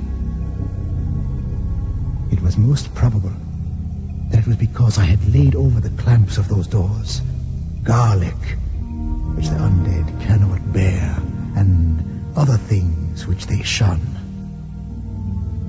Last night, there was no exodus. So tonight, before the sundown, I took away my garlic and other things. And so it is, we find this coffin empty. But bear with me. So far, there is much that is strange. Wait you with me outside, unseen and unheard, and things much stranger are yet to be. So, now to the outside. Helsing shut the dark slide of his lantern. Then he opened the door, and we filed out. Each in his own way was solemn and overcome. Arthur was silent and was, I could see, striving to grasp the purpose and the inner meaning of the mystery. I was myself tolerably patient and half inclined again to throw aside doubt and to accept Van Helsing's conclusions. Quincy Morris was phlegmatic in the way of a man who accepts all things and accepts them in a spirit of cool bravery. As to Van Helsing, he was employed in a definite way. First, he took from his bag a mass of what looked like thin, wafer-like biscuit, which was carefully rolled up in a white napkin. Next, he took out a double handful of some whitish stuff like dough or putty. He crumbled the wafer up fine and worked it into the mass between his hands. This he then took, and rolling it into thin strips, began to lay them into the crevices between the door and its setting in the tomb. I was somewhat puzzled at this, and being close, asked him what it was that he was doing.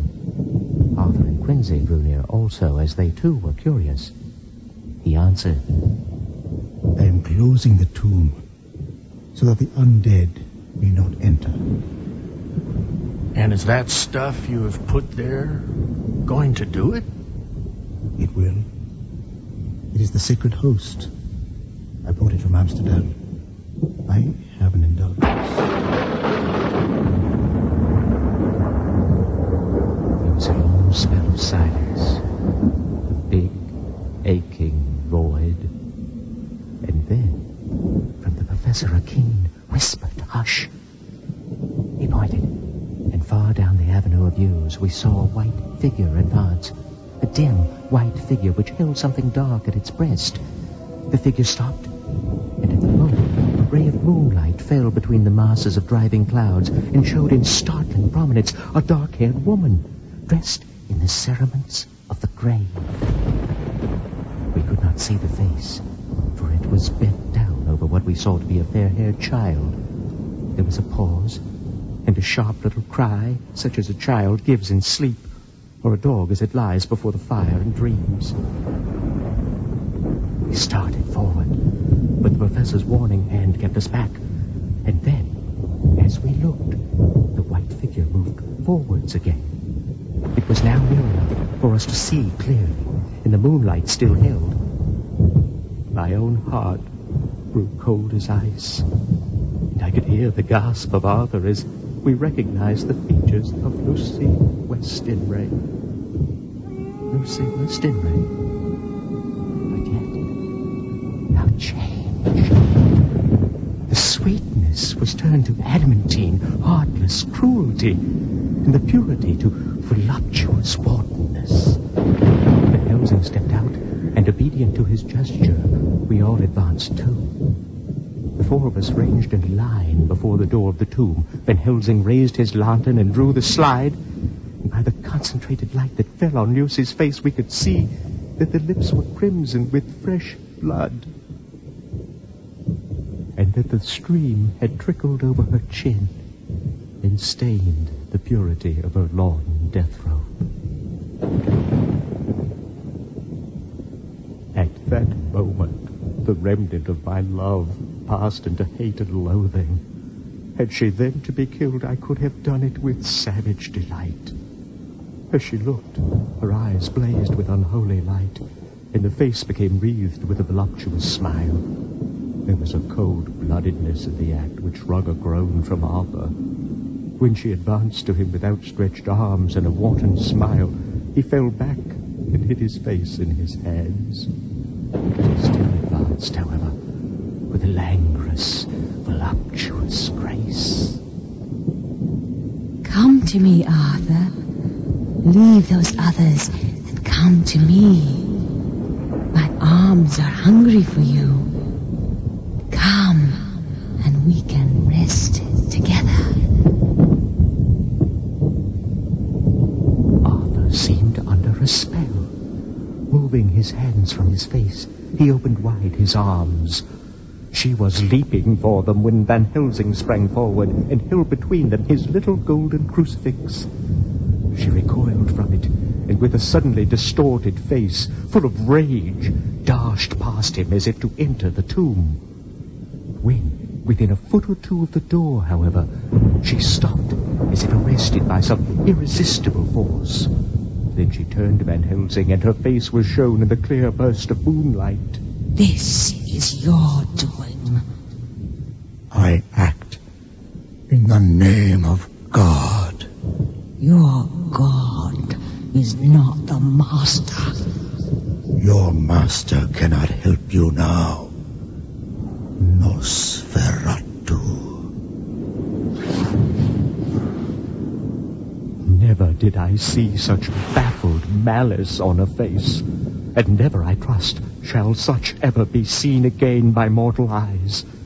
The beautiful color became livid. The eyes seemed to throw out sparks of hell fire.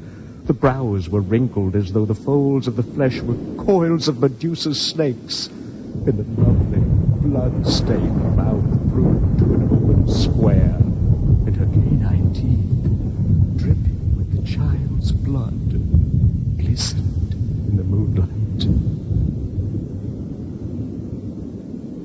And so for full half a minute, which seemed like an eternity, she remained between the lifted crucifix and the sacred closing of her means of entry. Van Helsing broke the silence by asking Arthur, Answer me, oh my friend. Am I to proceed in my work? Do as you will, friend. Do as you will. There can be no horror like this ever anymore. We could hear the click of the closing lantern as Van Helsing held it down. Coming close to the tomb, he began to remove from the chinks some of the sacred emblem which he had placed there. We all looked on in horrified amazement as we saw, when he stood back, the woman with a corporeal body as real at that moment as our own, pass in through the interstice where scarce a knife blade could have gone. We all felt a glad sense of relief when we saw the professor calmly restoring the strings of putty to the edges of the door. When this was done, he lifted the child and said, Come now, my friends. We can do no more till tomorrow. There is a funeral at noon, so here we shall all come before long after that. The friends of the dead will all be gone by 2, and when the sexton lock the gate, we shall remain. Then there is more to do, but not like this of tonight. As for this little one, he is not much harm, and by tomorrow night he shall be well. We shall leave him where the police will find him, as on the other night, and then to home. Arthur and Quincy came home with me, and we tried to cheer each other on the way. We had left the child in safety, and were tired, so we all slept with more or less the reality of sleep.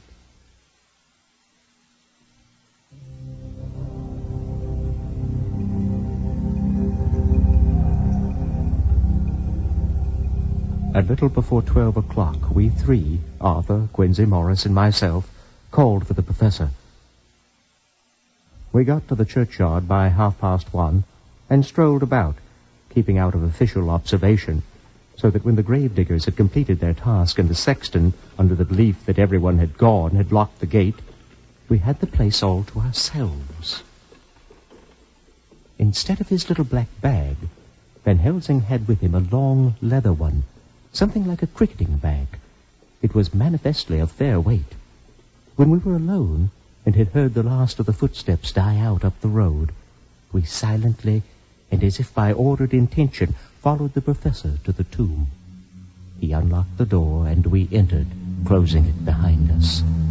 Then he took from his bag the lantern, which he lit, and also 2 wax candles, which, when lighted, he stuck by melting their own ends on other coffins, so that they might give light sufficient to work by. When he again lifted the lid off Lucy's coffin, we all looked, Arthur trembling like an aspen, and saw that the body lay there in all its death beauty. Is this really Lucy's body, or only a demon in her shape? It is her body, and yet not it. But wait a while. and you shall see her as she was and is.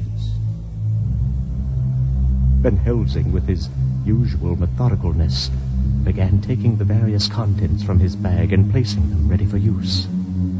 First, he took out a soldering iron and some plumbing solder, and then a small oil lamp which gave out, when lit in a corner of the tomb, gas which burned at a fierce heat with a blue flame. Then his operating knives, which he placed to hand, and last, a round wooden stake, some 2.5 or 3 inches thick and about 3 feet long. One end of it was hardened by charring in the fire and was sharpened to a fine point.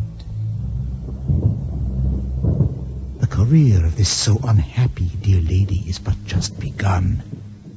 Those children whose blood she suck are not as yet so much the worse.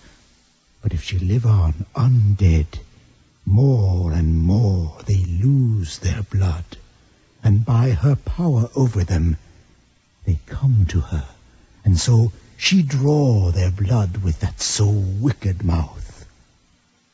But if she die in truth, then all cease. The tiny wounds of the throat disappear, and they go back to their place, unknowing ever of what has been.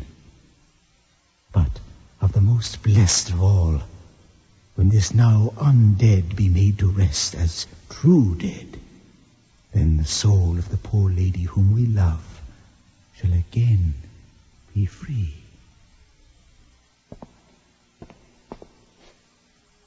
Instead of working wickedness by night and growing more debased in the assimilating of it by day, she shall take her place with the other angels, so that, my friend, it will be a blessed hand for her that shall strike the blow that sets her free. To this I am willing, but is there none amongst us who has a better right? Go on. Tell me what I am to do. Take this stake in your left hand, ready to place the point over the heart, and the hammer in your right. Then, when we begin our prayer, strike in God's name, that so all may be well with the dead that we love, and that the undead pass away. Arthur took the stake and the hammer, and when once his mind was set on action, his hands never trembled nor even quivered. Van Helsing opened his missal and began to read, and Quinsy and I followed as well as we could. Arthur placed the point over the heart. As I looked, I could see its dent in the white flesh. Pater noster, qui es in caelum, sanctificetur adveniat regnum fiat voluntas tuo.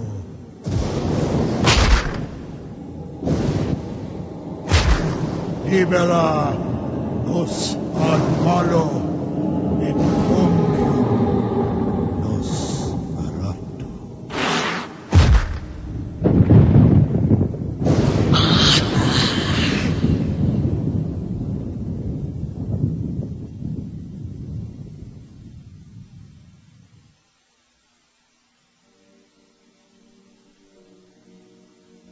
There, in the coffin, lay no longer the foul thing that we had so dreaded and grown to hate, that the work of her destruction was yielded as a privilege to the one best entitled to it, but Lucy as we had seen her in her life, with a face of unequaled sweetness and purity.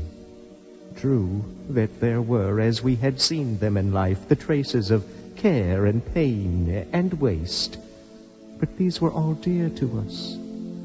One and all, we felt that the holy calm that lay like sunshine over the wasted face and form was only an earthly token and symbol of the calm that was to reign forever. Van Helsing came and laid his hand on Arthur's shoulder and said to him, Now, my child, you may kiss her. Kiss her dead lips, if you will, as she would have you to, if for her to choose. For she is not a grinning devil now, not any more a foul thing for all eternity. No longer she is the devil's undead.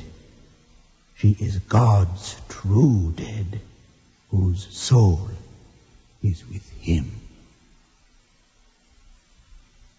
Arthur bent and kissed her, and then we sent him and Quincy out of the tomb.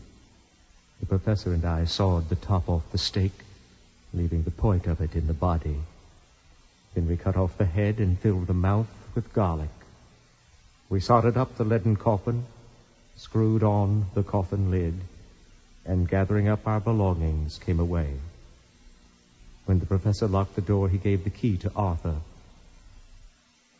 Now, my friends, one step of our work is done. One the most harrowing to ourselves. But there remains a greater task. To find out the author of all this our sorrow, and to stamp him out. 2 nights hence, you shall meet with me, and dine together at 7 o'clock with friend John. I shall entreat 2 others, and then I shall have our plans to unfold. Tonight, I leave for Amsterdam, but shall return tomorrow night. And then begins our great quest. There is a terrible task before us, and we must not draw back.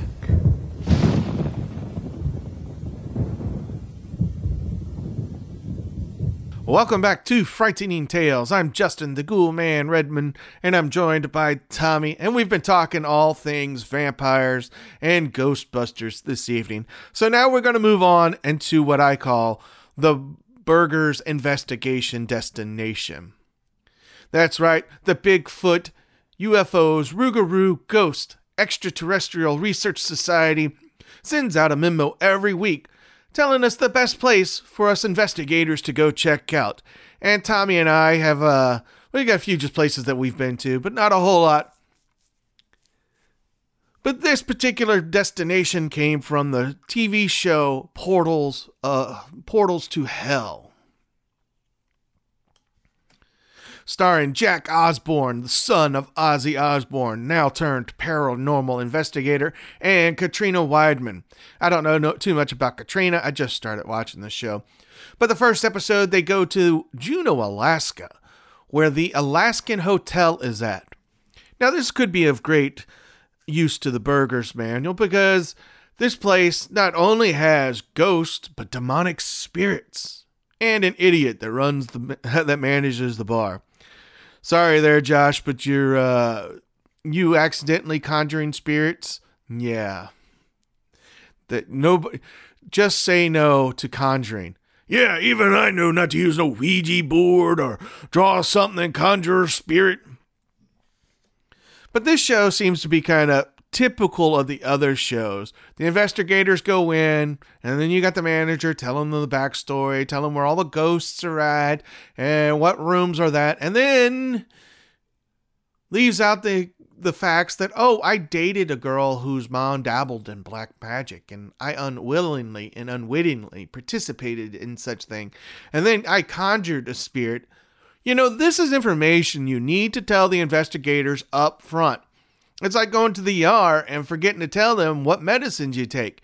If you don't tell me that you summoned something or you conjured something, and he just hangs out in this back corner of the boiler room or where the hot tubs are at, right next to the hot tub where Charlie died back in 1998, what do you think I'm going to do? Or I'm going to leave me confused, first off, as they left Jack and Katrina there. They were confused until Mr. Josh ponied up the information. Now, the Alaskan is supposed to have apparitions where people wake up feeling that there's a ghost in the room or that they see a ghost.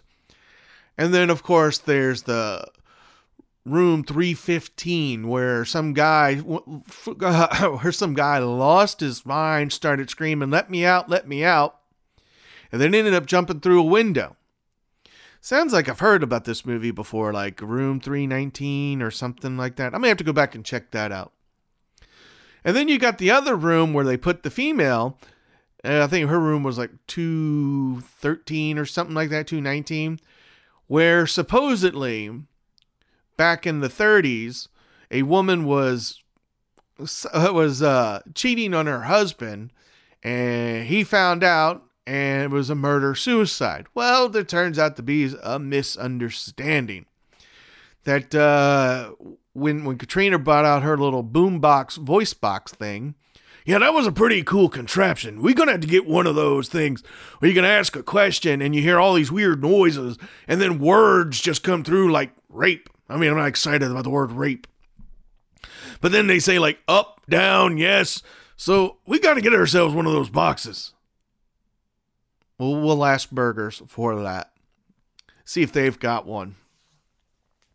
And then the investigation. Now, compared to the other ghost shows that I watch, this show is better. The investigation part's still kind of hokey. As soon as Jack walks into the building, one of his devices starts going off, and it goes off the entire night. As much a fact, I kind of said, you might want to replace that. I think something might be wrong with it. But when Jack was doing his investigation on his floor, this ghost or this spirit just kept walking around and creaking floorboards and all the other stuff. Now, like I was saying, this show is better than the other ghost shows. You relate more to Jack and Katrina. They seem to be a better host than everything. And as I was telling my daughter, that a lot of stuff that they're going to see here is just pure theatricality. And surprisingly, they kept that part low. I think the most dramatic part was when they were down there in the boiler room and they started talking about Charlie, and the device started going off, but when Jack would turn the device away, it would stop, and then when he turned the device back towards him, it would go off, and you got Josh. Well, that's because Charlie's right behind you there. Say what? I know. You tell me the ghost is standing right behind me, and I'm supposedly staring at the spot where two demonic spirits are at? You think I'm staying down there? Heck no. This would be when I call the Ghostbusters to get my proton pack and start trapping these things, because there's no way I'm just going to stand there all cool and calm. So in the end, did they discover anything in the Alaskan? Well, like every ghost show, like there's something there, but I feel, there's the bad word in the paranormal investigation community, I feel that there was a demon, or that she was misunderstood, the ghost Alice was misunderstood, that it was not a murder-suicide, it was a rape that killed her. Yeah, you need to spend more than just 2 nights in the hotel. To me, if you're going to spend this time, you're in Juneau, Alaska, where it's pretty much cut off from the rest of the world. You can only get there by plane or by boat. You might as well go ahead and spend 7 days in this joint and get a real good investigation done. Or at least, the first night they were there, they kept waking up, supposedly. They slept with the lights on. So that's the other thing that I got to pick on about this episode. So they get to the hotel. They know the hotel is haunted. I think the owner should not have told them that their rooms were the 2 most haunted rooms in the hotel. That anytime anybody ever stays there, they don't want to pay for their night. She should have kept that information to herself. So that way you would have a control group. You would see if something actually happened, or if that through the power of suggestion, they couldn't sleep, they were having bad dreams, and the devices kept going off. To me, if she wouldn't have told them, I would never, that first night, no devices out whatsoever. No, don't turn them on. Get a good night's sleep in there, see what happens, and then from there start measuring. So that way you got your base control group, and that's it. And then you can start investigating. Like I said, you need more than 2 nights too. 3 nights, 4 nights, a week. Because one boy that jumped out of the window, he was staying up there for like several days before he went crazy. So you got to really experience that. Overall, I'd give Portals to Hell a great chance for me to keep watching, because I didn't feel like Jack and Katrina were trying to sell me on a demon spirit here, or they didn't go through all the, oh my, it's suddenly really, really cold here a lot. Well, that concludes this Burgers Investigation Destination. If you're looking for a good spot to go visit the Alaskan Hotel in Juneau, Alaska, and see what you can find. Let's get back to our story, Dracula, here on Frightening Tales.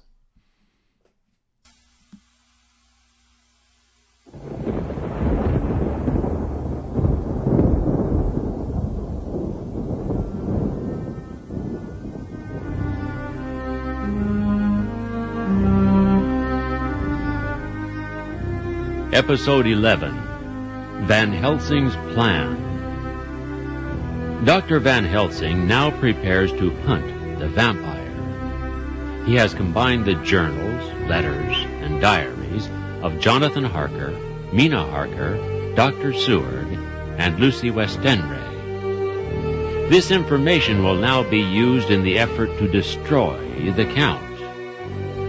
Van Helsing has called everyone together, including Arthur Holmwood and Quincy Morris, to the asylum to make clear his plan.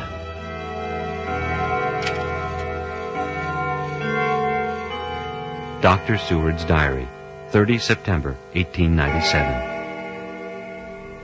I returned to the asylum at 5 o'clock and found that Holmwood and Morris had not only arrived, but had already studied the transcript of the various diaries and letters which Harker and his wonderful wife had made and arranged. Van Helsing had sent Harker to trace the movements of the Count's 50 boxes of unholy earth, and he had not yet returned from his visit to the carrier's men. Those on hand settled into a late tea, and when we had finished, Mrs. Harker said, Dr. Seward, may I ask a favor? I want to see your patient, Mr. Renfield. Do let me see him. What you have said of him in your diary interests me so much. Mrs. Harker, Mina, beyond these rooms, my world is not a welcome sight. But then Renfield is somehow involved. We could go to him now before Dr. Van Helsing and Jonathan return. With this, we made our way out of the sitting room and descended into the holding area of the asylum, and to Renfield's cell.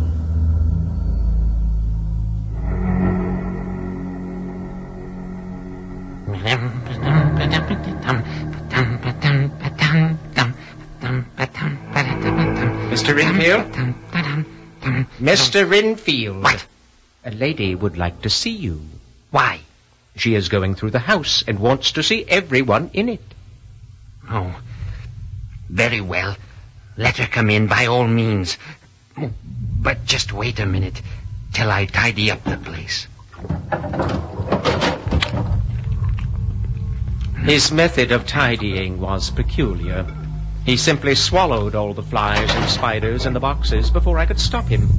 It was quite evident that he feared or was jealous of some interference. When he had got through his disgusting task, he said cheerfully, Let the lady come in. Good evening, Mr. Renfield. You know my name, then? Oh, yes. Dr. Seward has told me of you. You're not the girl Lucy, are you? You can't be, you know, for she's dead. Oh, no. I am Mrs. Harker. Then what are you doing here? My husband and I are staying on a visit with Dr. Seward. A moment, please, Mr. Renfield. How did you know about Lucy? What an asinine question. I don't see that at all, Mr. Renfield. You will, of course, understand, Mrs. Harker, that when a man is so loved and honored as our host is, everything regarding him is of interest in our little community. Since I myself have been an inmate of a lunatic asylum, I cannot but notice that the sophistic tendencies of some of its inmates lean towards the errors of non kosher in ignoratio elenchi. positively opened my eyes at this new development. Here was my own pet lunatic, the most pronounced of his type that I had ever met with, talking elemental philosophy, and with the manner of a polished gentleman. We continued to talk for some time, and seeing that he was seemingly quite reasonable, she ventured, looking at me questioningly as she began, to lead him to his favorite topic, eternal life. Why, I myself am an instance of a man who had a strange belief. Indeed, it was no wonder that my friends were alarmed and insisted on my being put under control. I used to fancy that life was a positive and perpetual entity, and that by consuming a multitude of live things, no matter how low in the scale of creation, one might indefinitely prolong life, relying, of course, upon the scriptural phrase, "For the blood is the life." I was so amazed at Renfield's mental clarity that I barely knew what to either think or say. It was hard to imagine that I had seen him eat up his spiders and flies not 5 minutes before. Doctor? Yes, of course. I say, Mrs. Harker, by my watch it is time to go to the station to meet Van Helsing. I'm afraid we must go. Very well. Goodbye, Mr. Renfield. I hope I may see you often, under auspices pleasanter to yourself. Goodbye, my dear. I pray God I may never see your sweet face again. May he bless and keep you.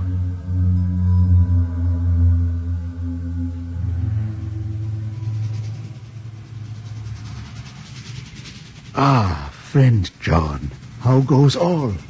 Well? So, I have been busy. All affairs are settled with me, and I have much to tell. Madam Mina is with you? Yes, she is here. And her so fine husband? And Arthur and my friend Quincy, they are with you too? Yes, everyone is at hand. Good. Come, here is the carriage. I have information for you.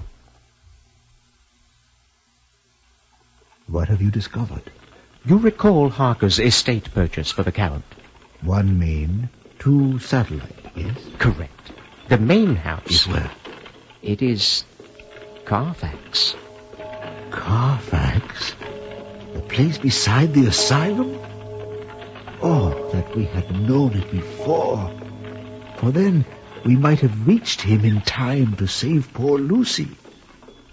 Ah, poor Miss Lucy. But no, we shall not think of that. We must go on our way to the end.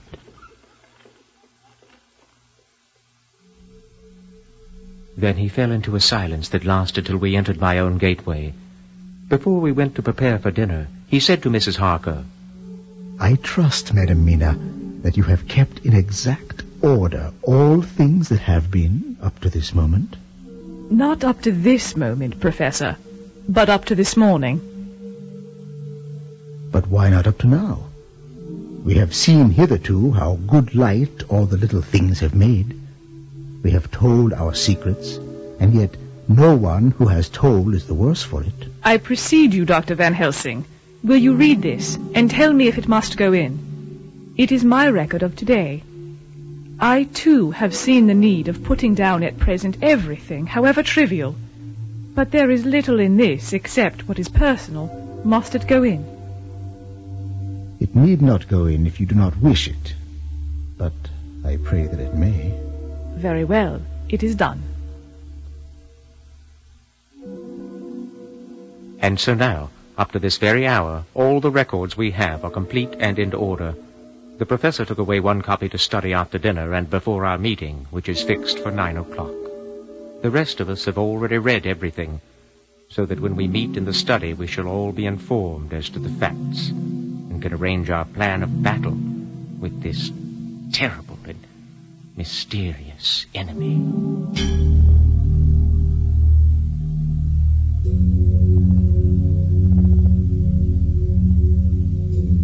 Mina Harker's journal.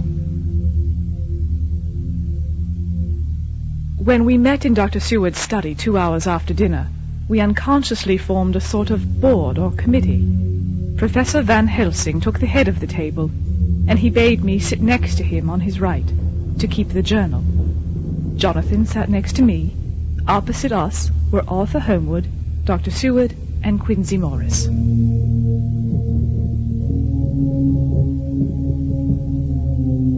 I may, I suppose, take it that we are all acquainted with the facts that are in these papers. This being so, I think good that I tell you something of the kind of enemy with which we have to deal. I shall then make known to you something of the history of this man, this Dracula. The Nosferatu do not die like the bee when he stings once. He is only stronger, and being stronger, have yet more power to work evil. This vampire which is amongst us is of himself so strong in person as 20 men. He is of cunning more than mortal, for his cunning be the growth of ages. He have still the aids of necromancy. All the dead that he can come nigh to are for him at command. He can, within limitations, appear at will when and where, and in many of the forms that are there for him. He can, within his range, direct the elements, the storm, the fog, the thunder. He can command all the meaner things, the rat and the owl and the bat and the wolf. He can grow and become small. And he can at times vanish and come unknown. How then are we to begin our work? How shall we find him? And having found him, how can we destroy him? My friends, this is much. It is a terrible task that we undertake, and there may be consequence to make the brave shudder. For if we fail in this our fight, he must surely win. And then, where end we? Life is nothing's, I heed him not. But to fail here is not mere life or death. It is that we become as him. That we henceforth become foul things of the night, like him. Without heart or conscience, preying on the bodies and the souls of our fellows. But we are face to face with duty, and in such case must we shrink? For me, I say no. But then, I am old and life lie far behind. You others are young. Some have seen sorrow, but there are fair days yet in store. What say you all? Mr. Harker? I stand with you until the destruction of this monster is complete. Madam Mina? I am here to the end. Arthur? Professor, we could not begin soon enough. Mr. Morris, how is your taste for adventure? Count me in. And I agree with Arthur. The sooner we get after this man, or whatever it is, the sooner we can put him down for good. And you, friend John?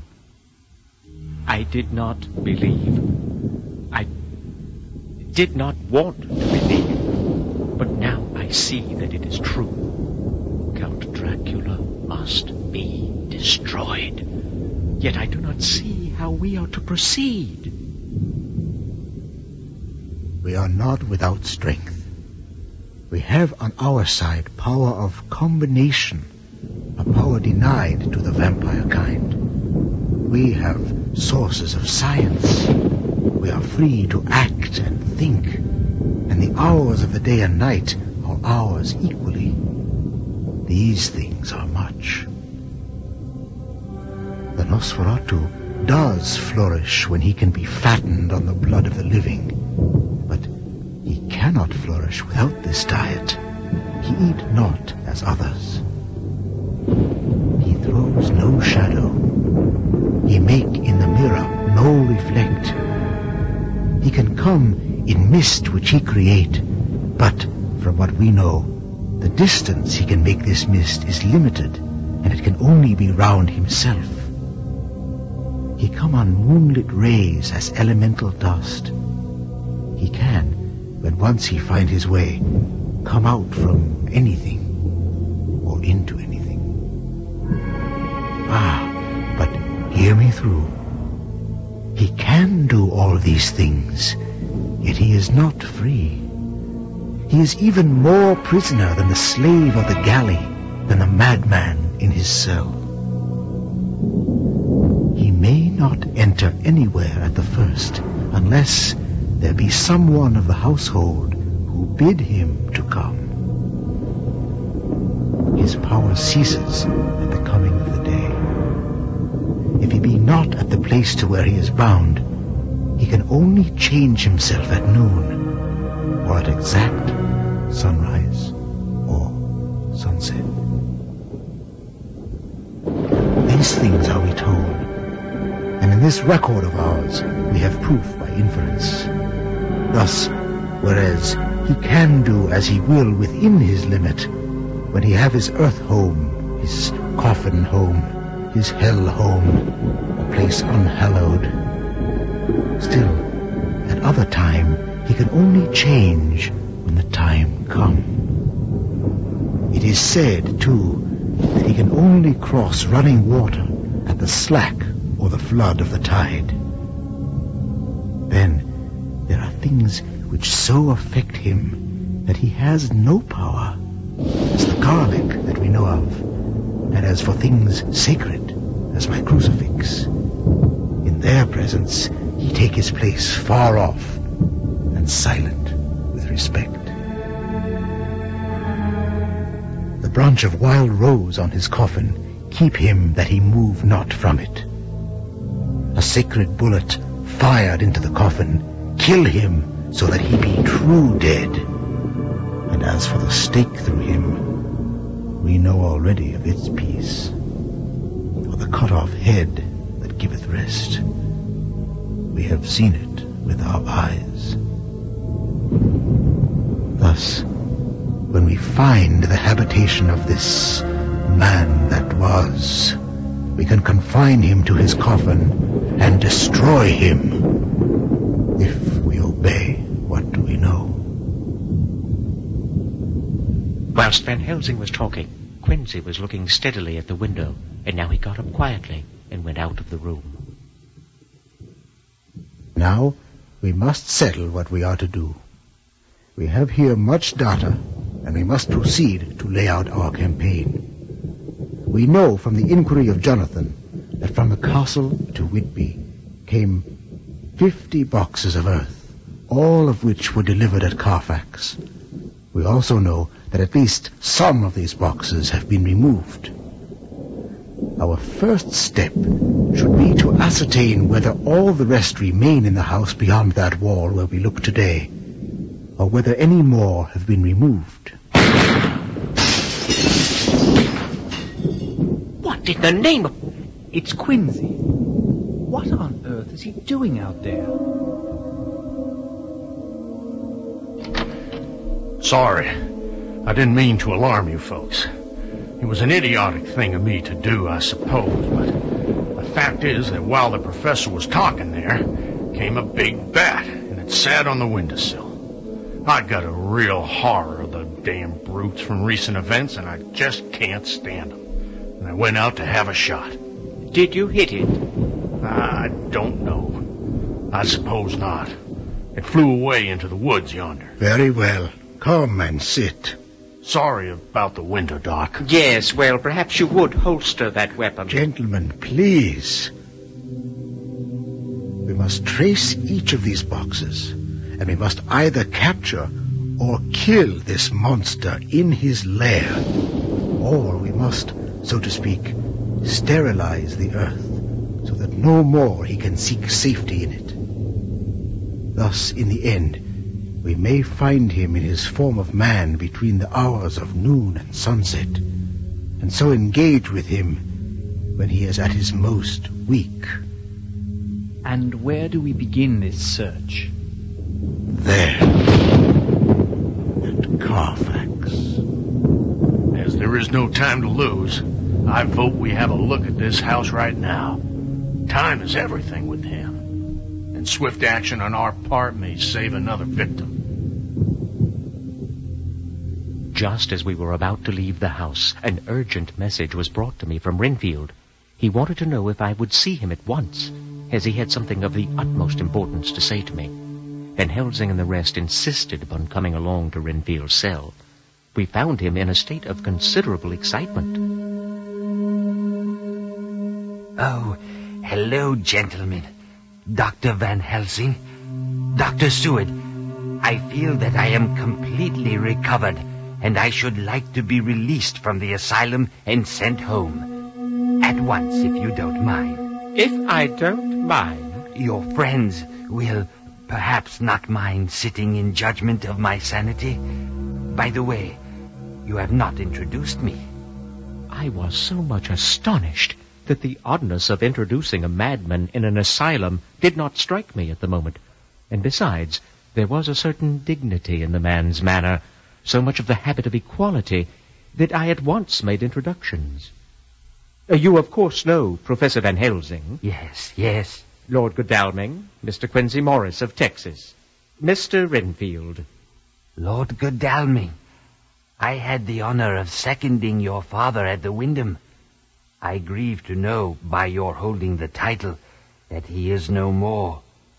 He was a man loved and honored by all who knew him, and in his youth was, I have heard, the inventor of a burnt rum punch, much patronized on Derby night. I think we were all staggered. For my own part, I was under the conviction, despite my knowledge of the man's history, that his reason had been completely restored. But I did not speak my mind. Mr. Renfield, you seem well.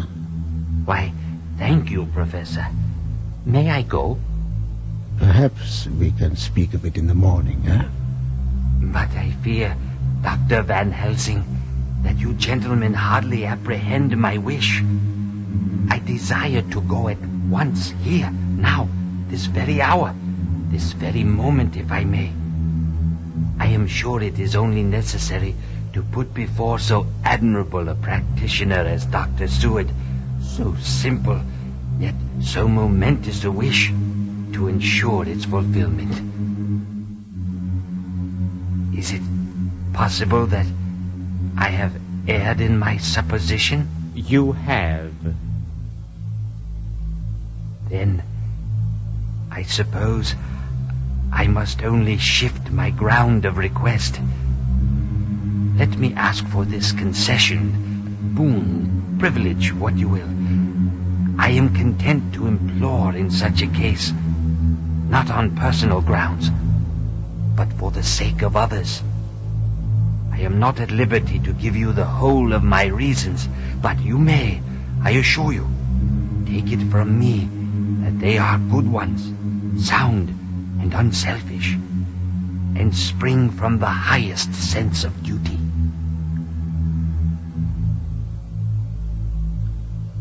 Mr. Renfield, I believe I follow your mind, but can you not tell frankly your real reason for wishing to be free tonight? I will undertake that if you will satisfy me, a man without prejudice and with the habit of keeping an open mind, Dr. Seward will give you, at his own risk and on his own responsibility, the privilege you seek. I cannot say it. Come, sir. If you will not help us in our effort to choose the wisest course, how can we perform the duty which you yourself put upon us? Be wise and help us, and if we can, we shall aid you to achieve your wish. Your argument is complete, and if I were free to speak, I should not hesitate a moment. But I am not my own master in the matter. I can only ask you to trust me. If I am refused, the responsibility does not rest with me.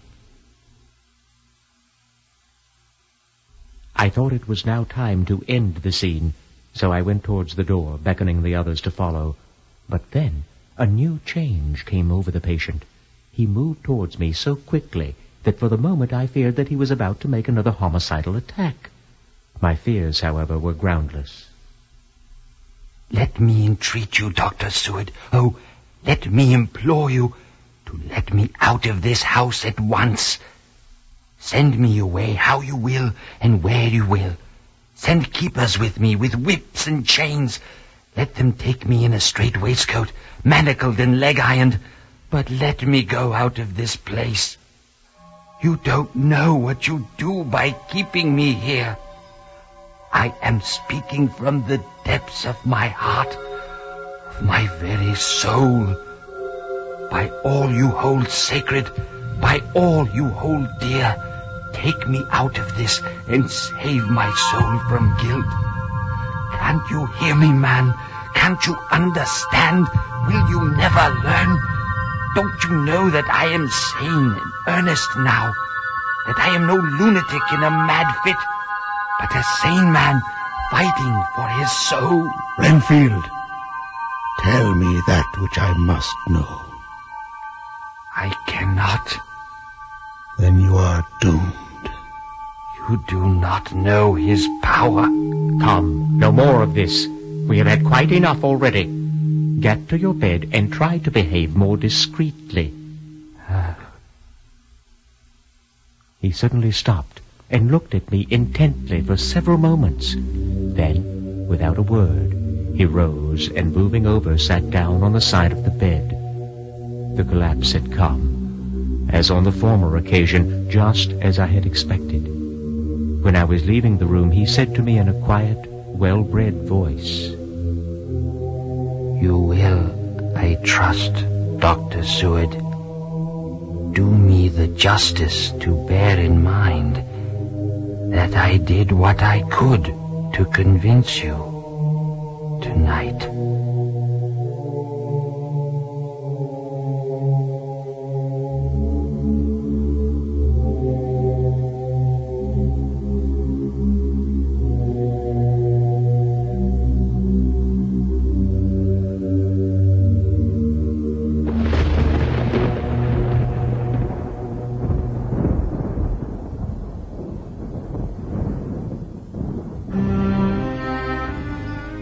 Episode 12, The Vampire's Lair. Dr. Van Helsing has gathered a small band of individuals dedicated to finding and destroying Count Dracula.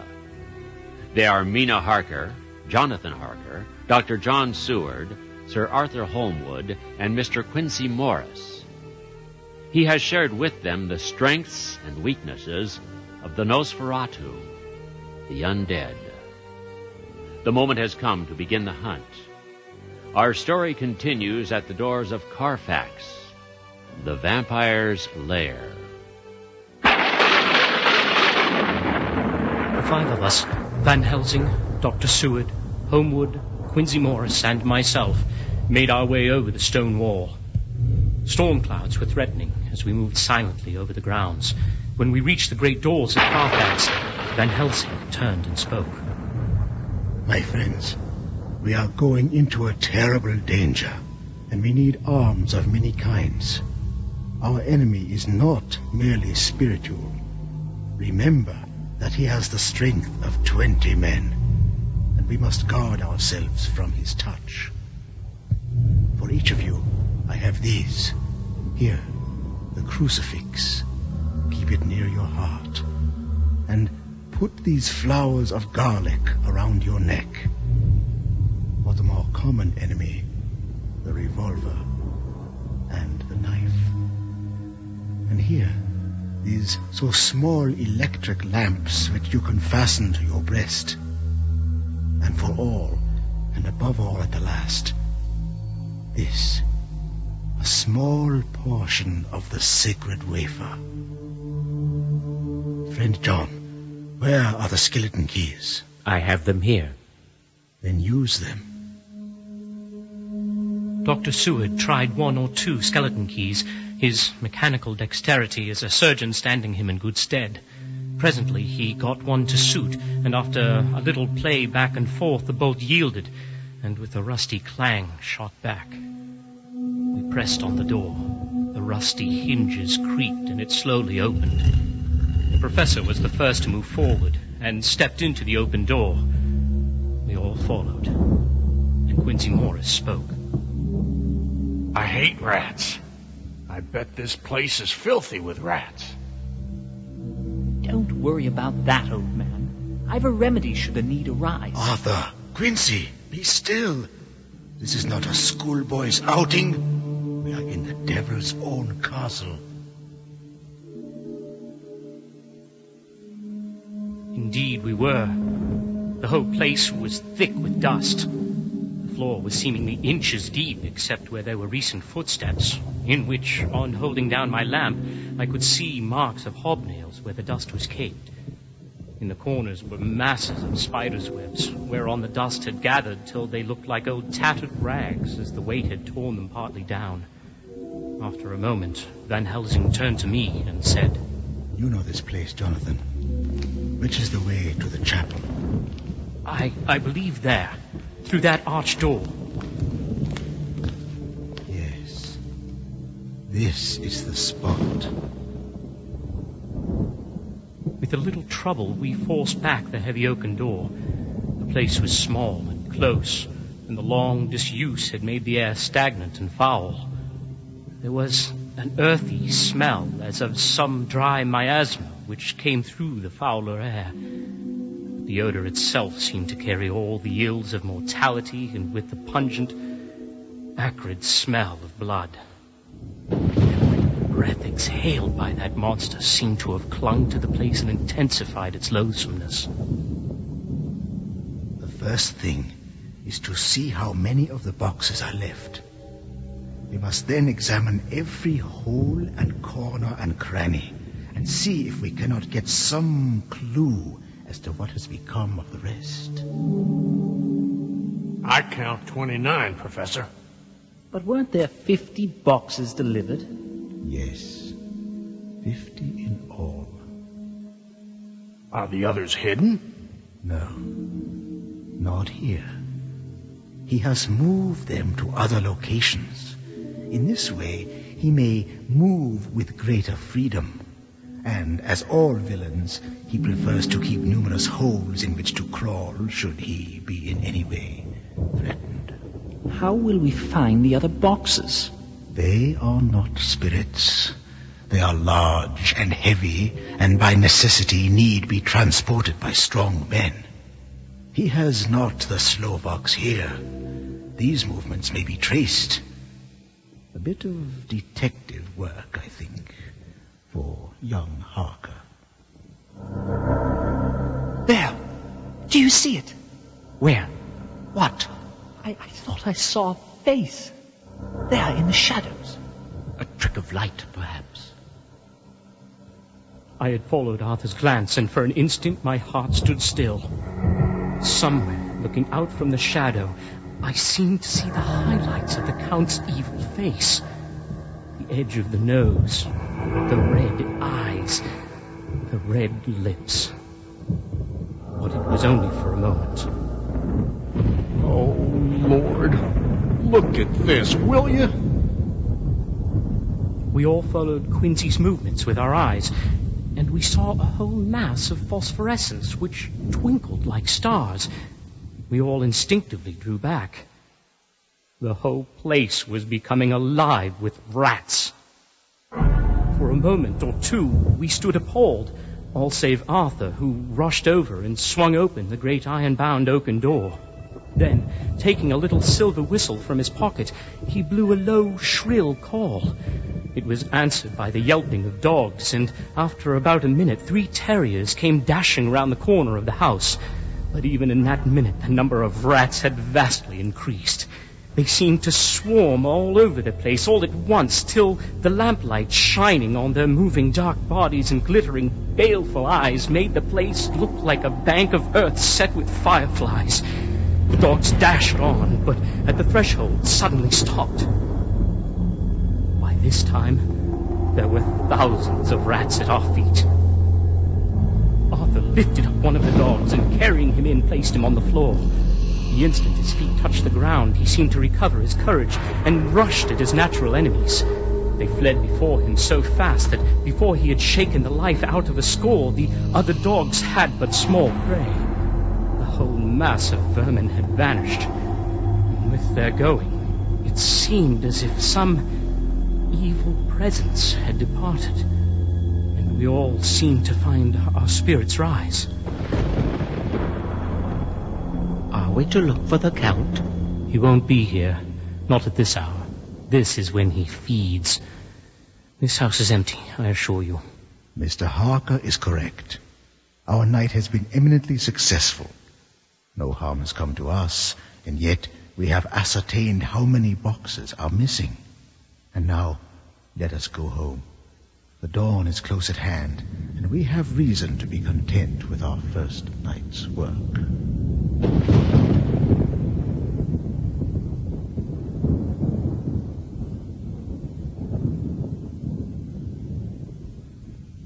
The day after our visit to Carfax, I was in my study attending the managerial drudgeries of directing a medical facility when Van Helsing appeared at the door. Do I interrupt? Not at all. Come in. My work is finished. I am free to take you to Renfield as you wished. It is needless. I have seen him. And? I fear that he does not appraise me at much. Our interview was short. When I entered his room, he was sitting on a stool in the center with his elbows on his knees. Daisy, Daisy, hum-de-hum-de-hum. I'm half crazy, dum-de-dum-de-dum. It won't be a stylish marriage. I can't afford So, you sing the ditty, yes? But you'll look sweet, dum-de-dum-de-hum. Mr. Renfield? Bicycle built for two. Do you not know me? I know you well enough. You are the old fool Van Helsing. I wish you would take yourself and your idiotic brain theory somewhere else. Damn all thick-headed Dutchmen.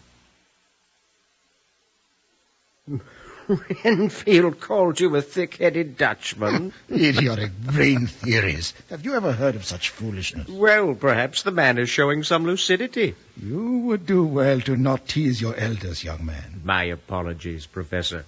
So, he would not speak. He would not converse.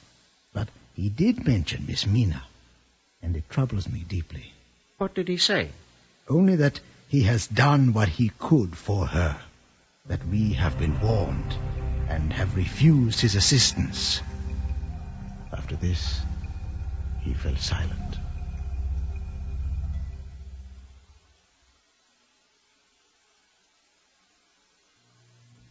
Mina Harker's Journal.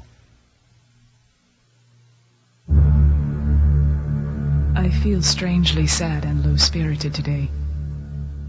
I suppose it is the reaction from the terrible excitement. I can't quite remember how I fell asleep last night. I remember hearing the sudden barking of the dogs and a lot of queer sounds, like praying on a very tumultuous scale from Mr. Renfield's room, which is somewhere under this. And then there was silence over everything. Silence so profound that it startled me, and I got up and looked out of the window. Not a thing seemed to be stirring, so that a thin streak of white mist that crept with almost imperceptible slowness across the grass towards the house seemed to have a sentience and a vitality of its own. The mist was spreading, and was now close up to the house, so that I could see it laying thick against the wall, as though it was stealing up to the windows. I must have gone to bed, for I had the strangest dream. I thought I was asleep and waiting for Jonathan to come back. The gaslight, which I had left lit for Jonathan, came only like a tiny red spark through the fog, which had grown thicker and poured into the room. It occurred to me that I had shut the window before I had come to bed. I would have got up to make certain on the point, but some leaden lethargy seemed to chain my limbs and even my will. I lay still and endured. That was all. I closed my eyes, but could see through my eyelids. The mist grew thicker and thicker, and I could see now how it came in, for I could see it like smoke, or with the white energy of boiling water pouring in, not through the window, but through the joinings of the door. It got thicker and thicker, till it seemed as if it became concentrated into a sort of pillar of a cloud in the room, through the top of which I could see the light of the gas shining like a pair of red eyes. Things began to whirl through my brain, just as the cloudy column was now whirling in the room. The last conscious effort which imagination made was to show me a livid white face bending over me out of the mist. As Van Helsing had directed, I undertook the detective work of finding the location, or locations, of the missing 21 boxes of earth. It did not prove a difficult task, for as the professor had pointed out, there are records of such matters. After a few inquiries, I was led to the home of a Mr. Sam Bloxham, a mover by trade.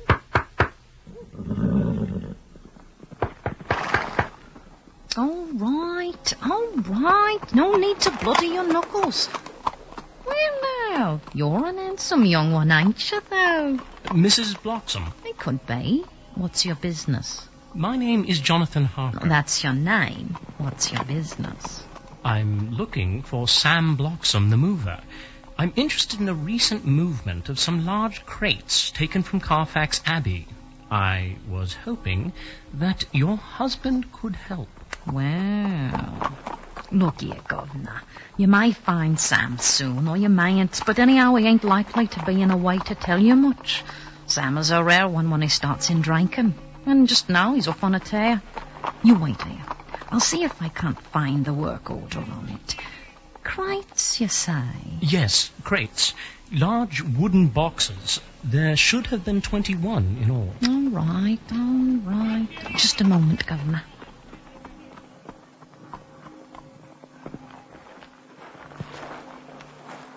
Oh, it's your lucky day, then, isn't it?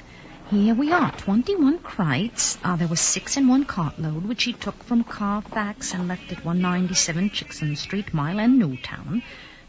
Those 6 all to 23 Jamaica Lane, Bermondsey. 9 boxes were delivered to Piccadilly, number 347. That's it, then. Why, yes, thank you. You've been most helpful, and thank your husband for me, please. Now we knew the location of the boxes. If then the Count meant to scatter these ghastly refuges of his over London, these 3 places were chosen as the first of delivery, so that later he might distribute more fully.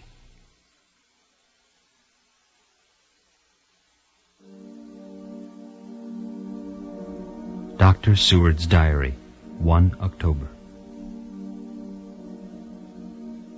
I am puzzled afresh about Renfield. His moods change so rapidly that I find it difficult to keep in touch of them. And as they always mean something more than his own well-being, they form a more than interesting study. This morning, when I went to see him after his repulse of Van Helsing, his manner was that of a man commanding destiny. He did not really care for any of the things of mere earth. He was in the clouds and looked down on all the weaknesses and wants of us poor mortals. I thought I would improve the occasion and learn something. And how go the flies these times? The fly, my dear sir, has one striking feature. Its wings are typical of the aerial powers of the psychic faculties. The ancients did well when they typified the soul as a butterfly. Oh, it is a soul you're after now, is it? Oh, no. I want no souls. Life is all I want. I am pretty indifferent about it at present. Life is all right. I have all I want. You must get a new patient, Doctor, if you wish to study zoophagy. Then you command life. You are a god, I suppose. Oh, no. Far be it from me to arrogate to myself the attributes of the deity. I am not even concerned in his especially spiritual doings. If I may state my intellectual position, I am, so far as concerns things purely terrestrial, somewhat in the position which Enoch occupied spiritually. And why do you identify yourself with Enoch? Because he walked with God. So, you don't care about life, and you don't want souls. Why not? I don't want any souls. Indeed, I don't. I couldn't use them if I had them. They would be no manner of use to me. I couldn't eat them or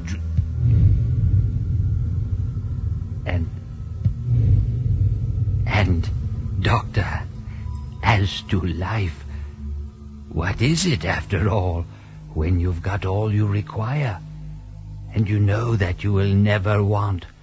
That is all. I have friends, good friends, like you, Dr. Seward. I know that I shall never lack the means of life.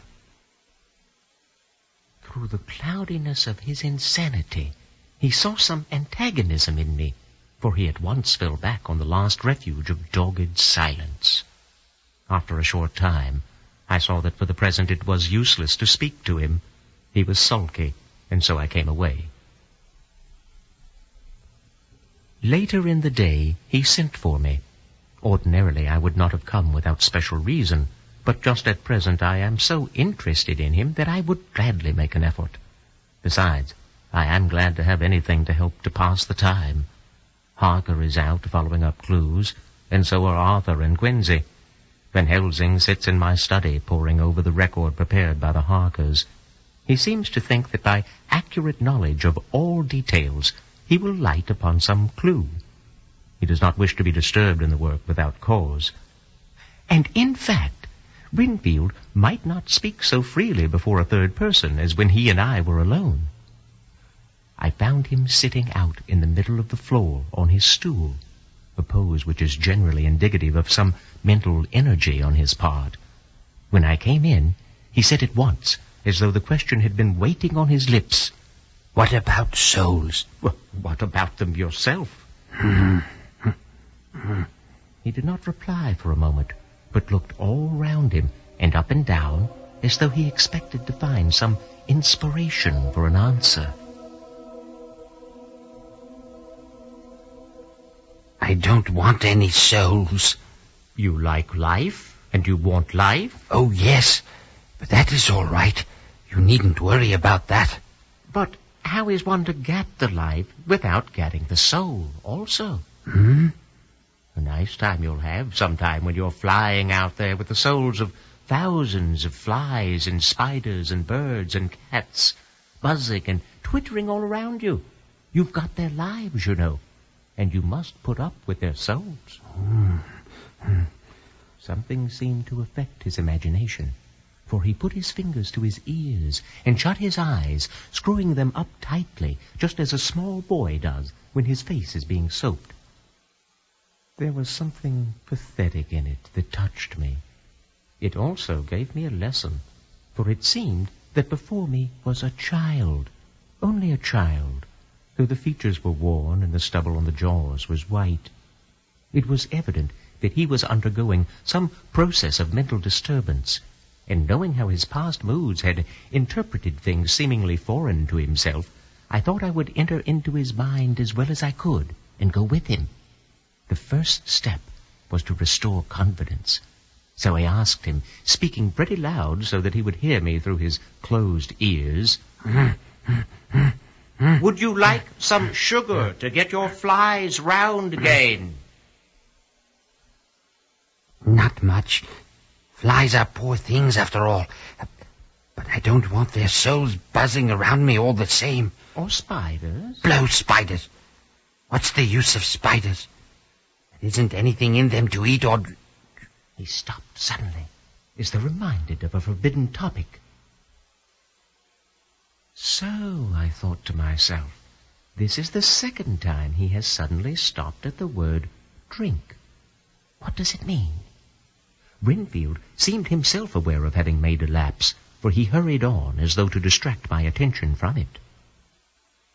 I don't take any stock at all in such matters. Rats and mice and such small deer, as Shakespeare has it, chicken feed of the larder they might be called. I'm past all that sort of nonsense. You might as well ask a man to eat molecules with a pair of chopsticks as to try to interest me about the lesser carnivora when I know of what is before me. I see. You want big things that you can make your teeth meet in. How would you like to breakfast on an elephant? What ridiculous nonsense you are talking. I wonder what an elephant's soul is like. I don't want an elephant's soul or any soul at all. To hell with you and your souls. Why do you plague me about souls? Haven't I got enough to worry and pain and distract me already without thinking of souls? Calm yourself, Mr. Renfield. Forgive me, Doctor. I forgot myself. I am so worried in my mind that I am apt to be irritable. If you only knew the problem I have to face, and that I am working out, you would pity and tolerate and pardon me. Dr. Seward, you have been very considerate towards me. Believe me that I am very, very grateful to you. I thought it well to leave him in this mood, and so I came away. There is certainly something to ponder over in this man's state. Several points seem to be constant with the man. They would tell a tale if one could only get them in the proper order. Here they are. Will not mention drinking. Fears the thought of being burdened with the soul of anything. Has no dread of wanting life in the future. Despises the meaner forms of life altogether, though he dreads being haunted by their souls. Logically, all these things point one way. He has assurance of some kind that he will acquire some higher life. He dreads the consequence, the burden of a soul. Then it is a human life he looks to. And the assurance? Merciful God! The Count has been to him, and there is some new scheme of terror afoot.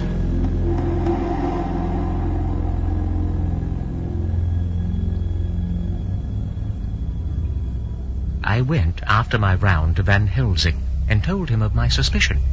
He grew very grave, and, after thinking the matter over for a while, asked me to take him to Renfield. I did so. As we came to the door, we heard the lunatic within singing gaily, as he used to do in the time which now seems so long ago. When we entered, we saw with amazement that he had spread out his sugar as of old. The flies, lethargic with the autumn, were beginning to buzz into the room. We tried to make him talk of the subject of our previous conversation, but he would not attend. He went on with his singing, just as though we had not been present. He had got a scrap of paper and was folding it into a notebook. We had to come away as ignorant as we went in. This is a curious case indeed.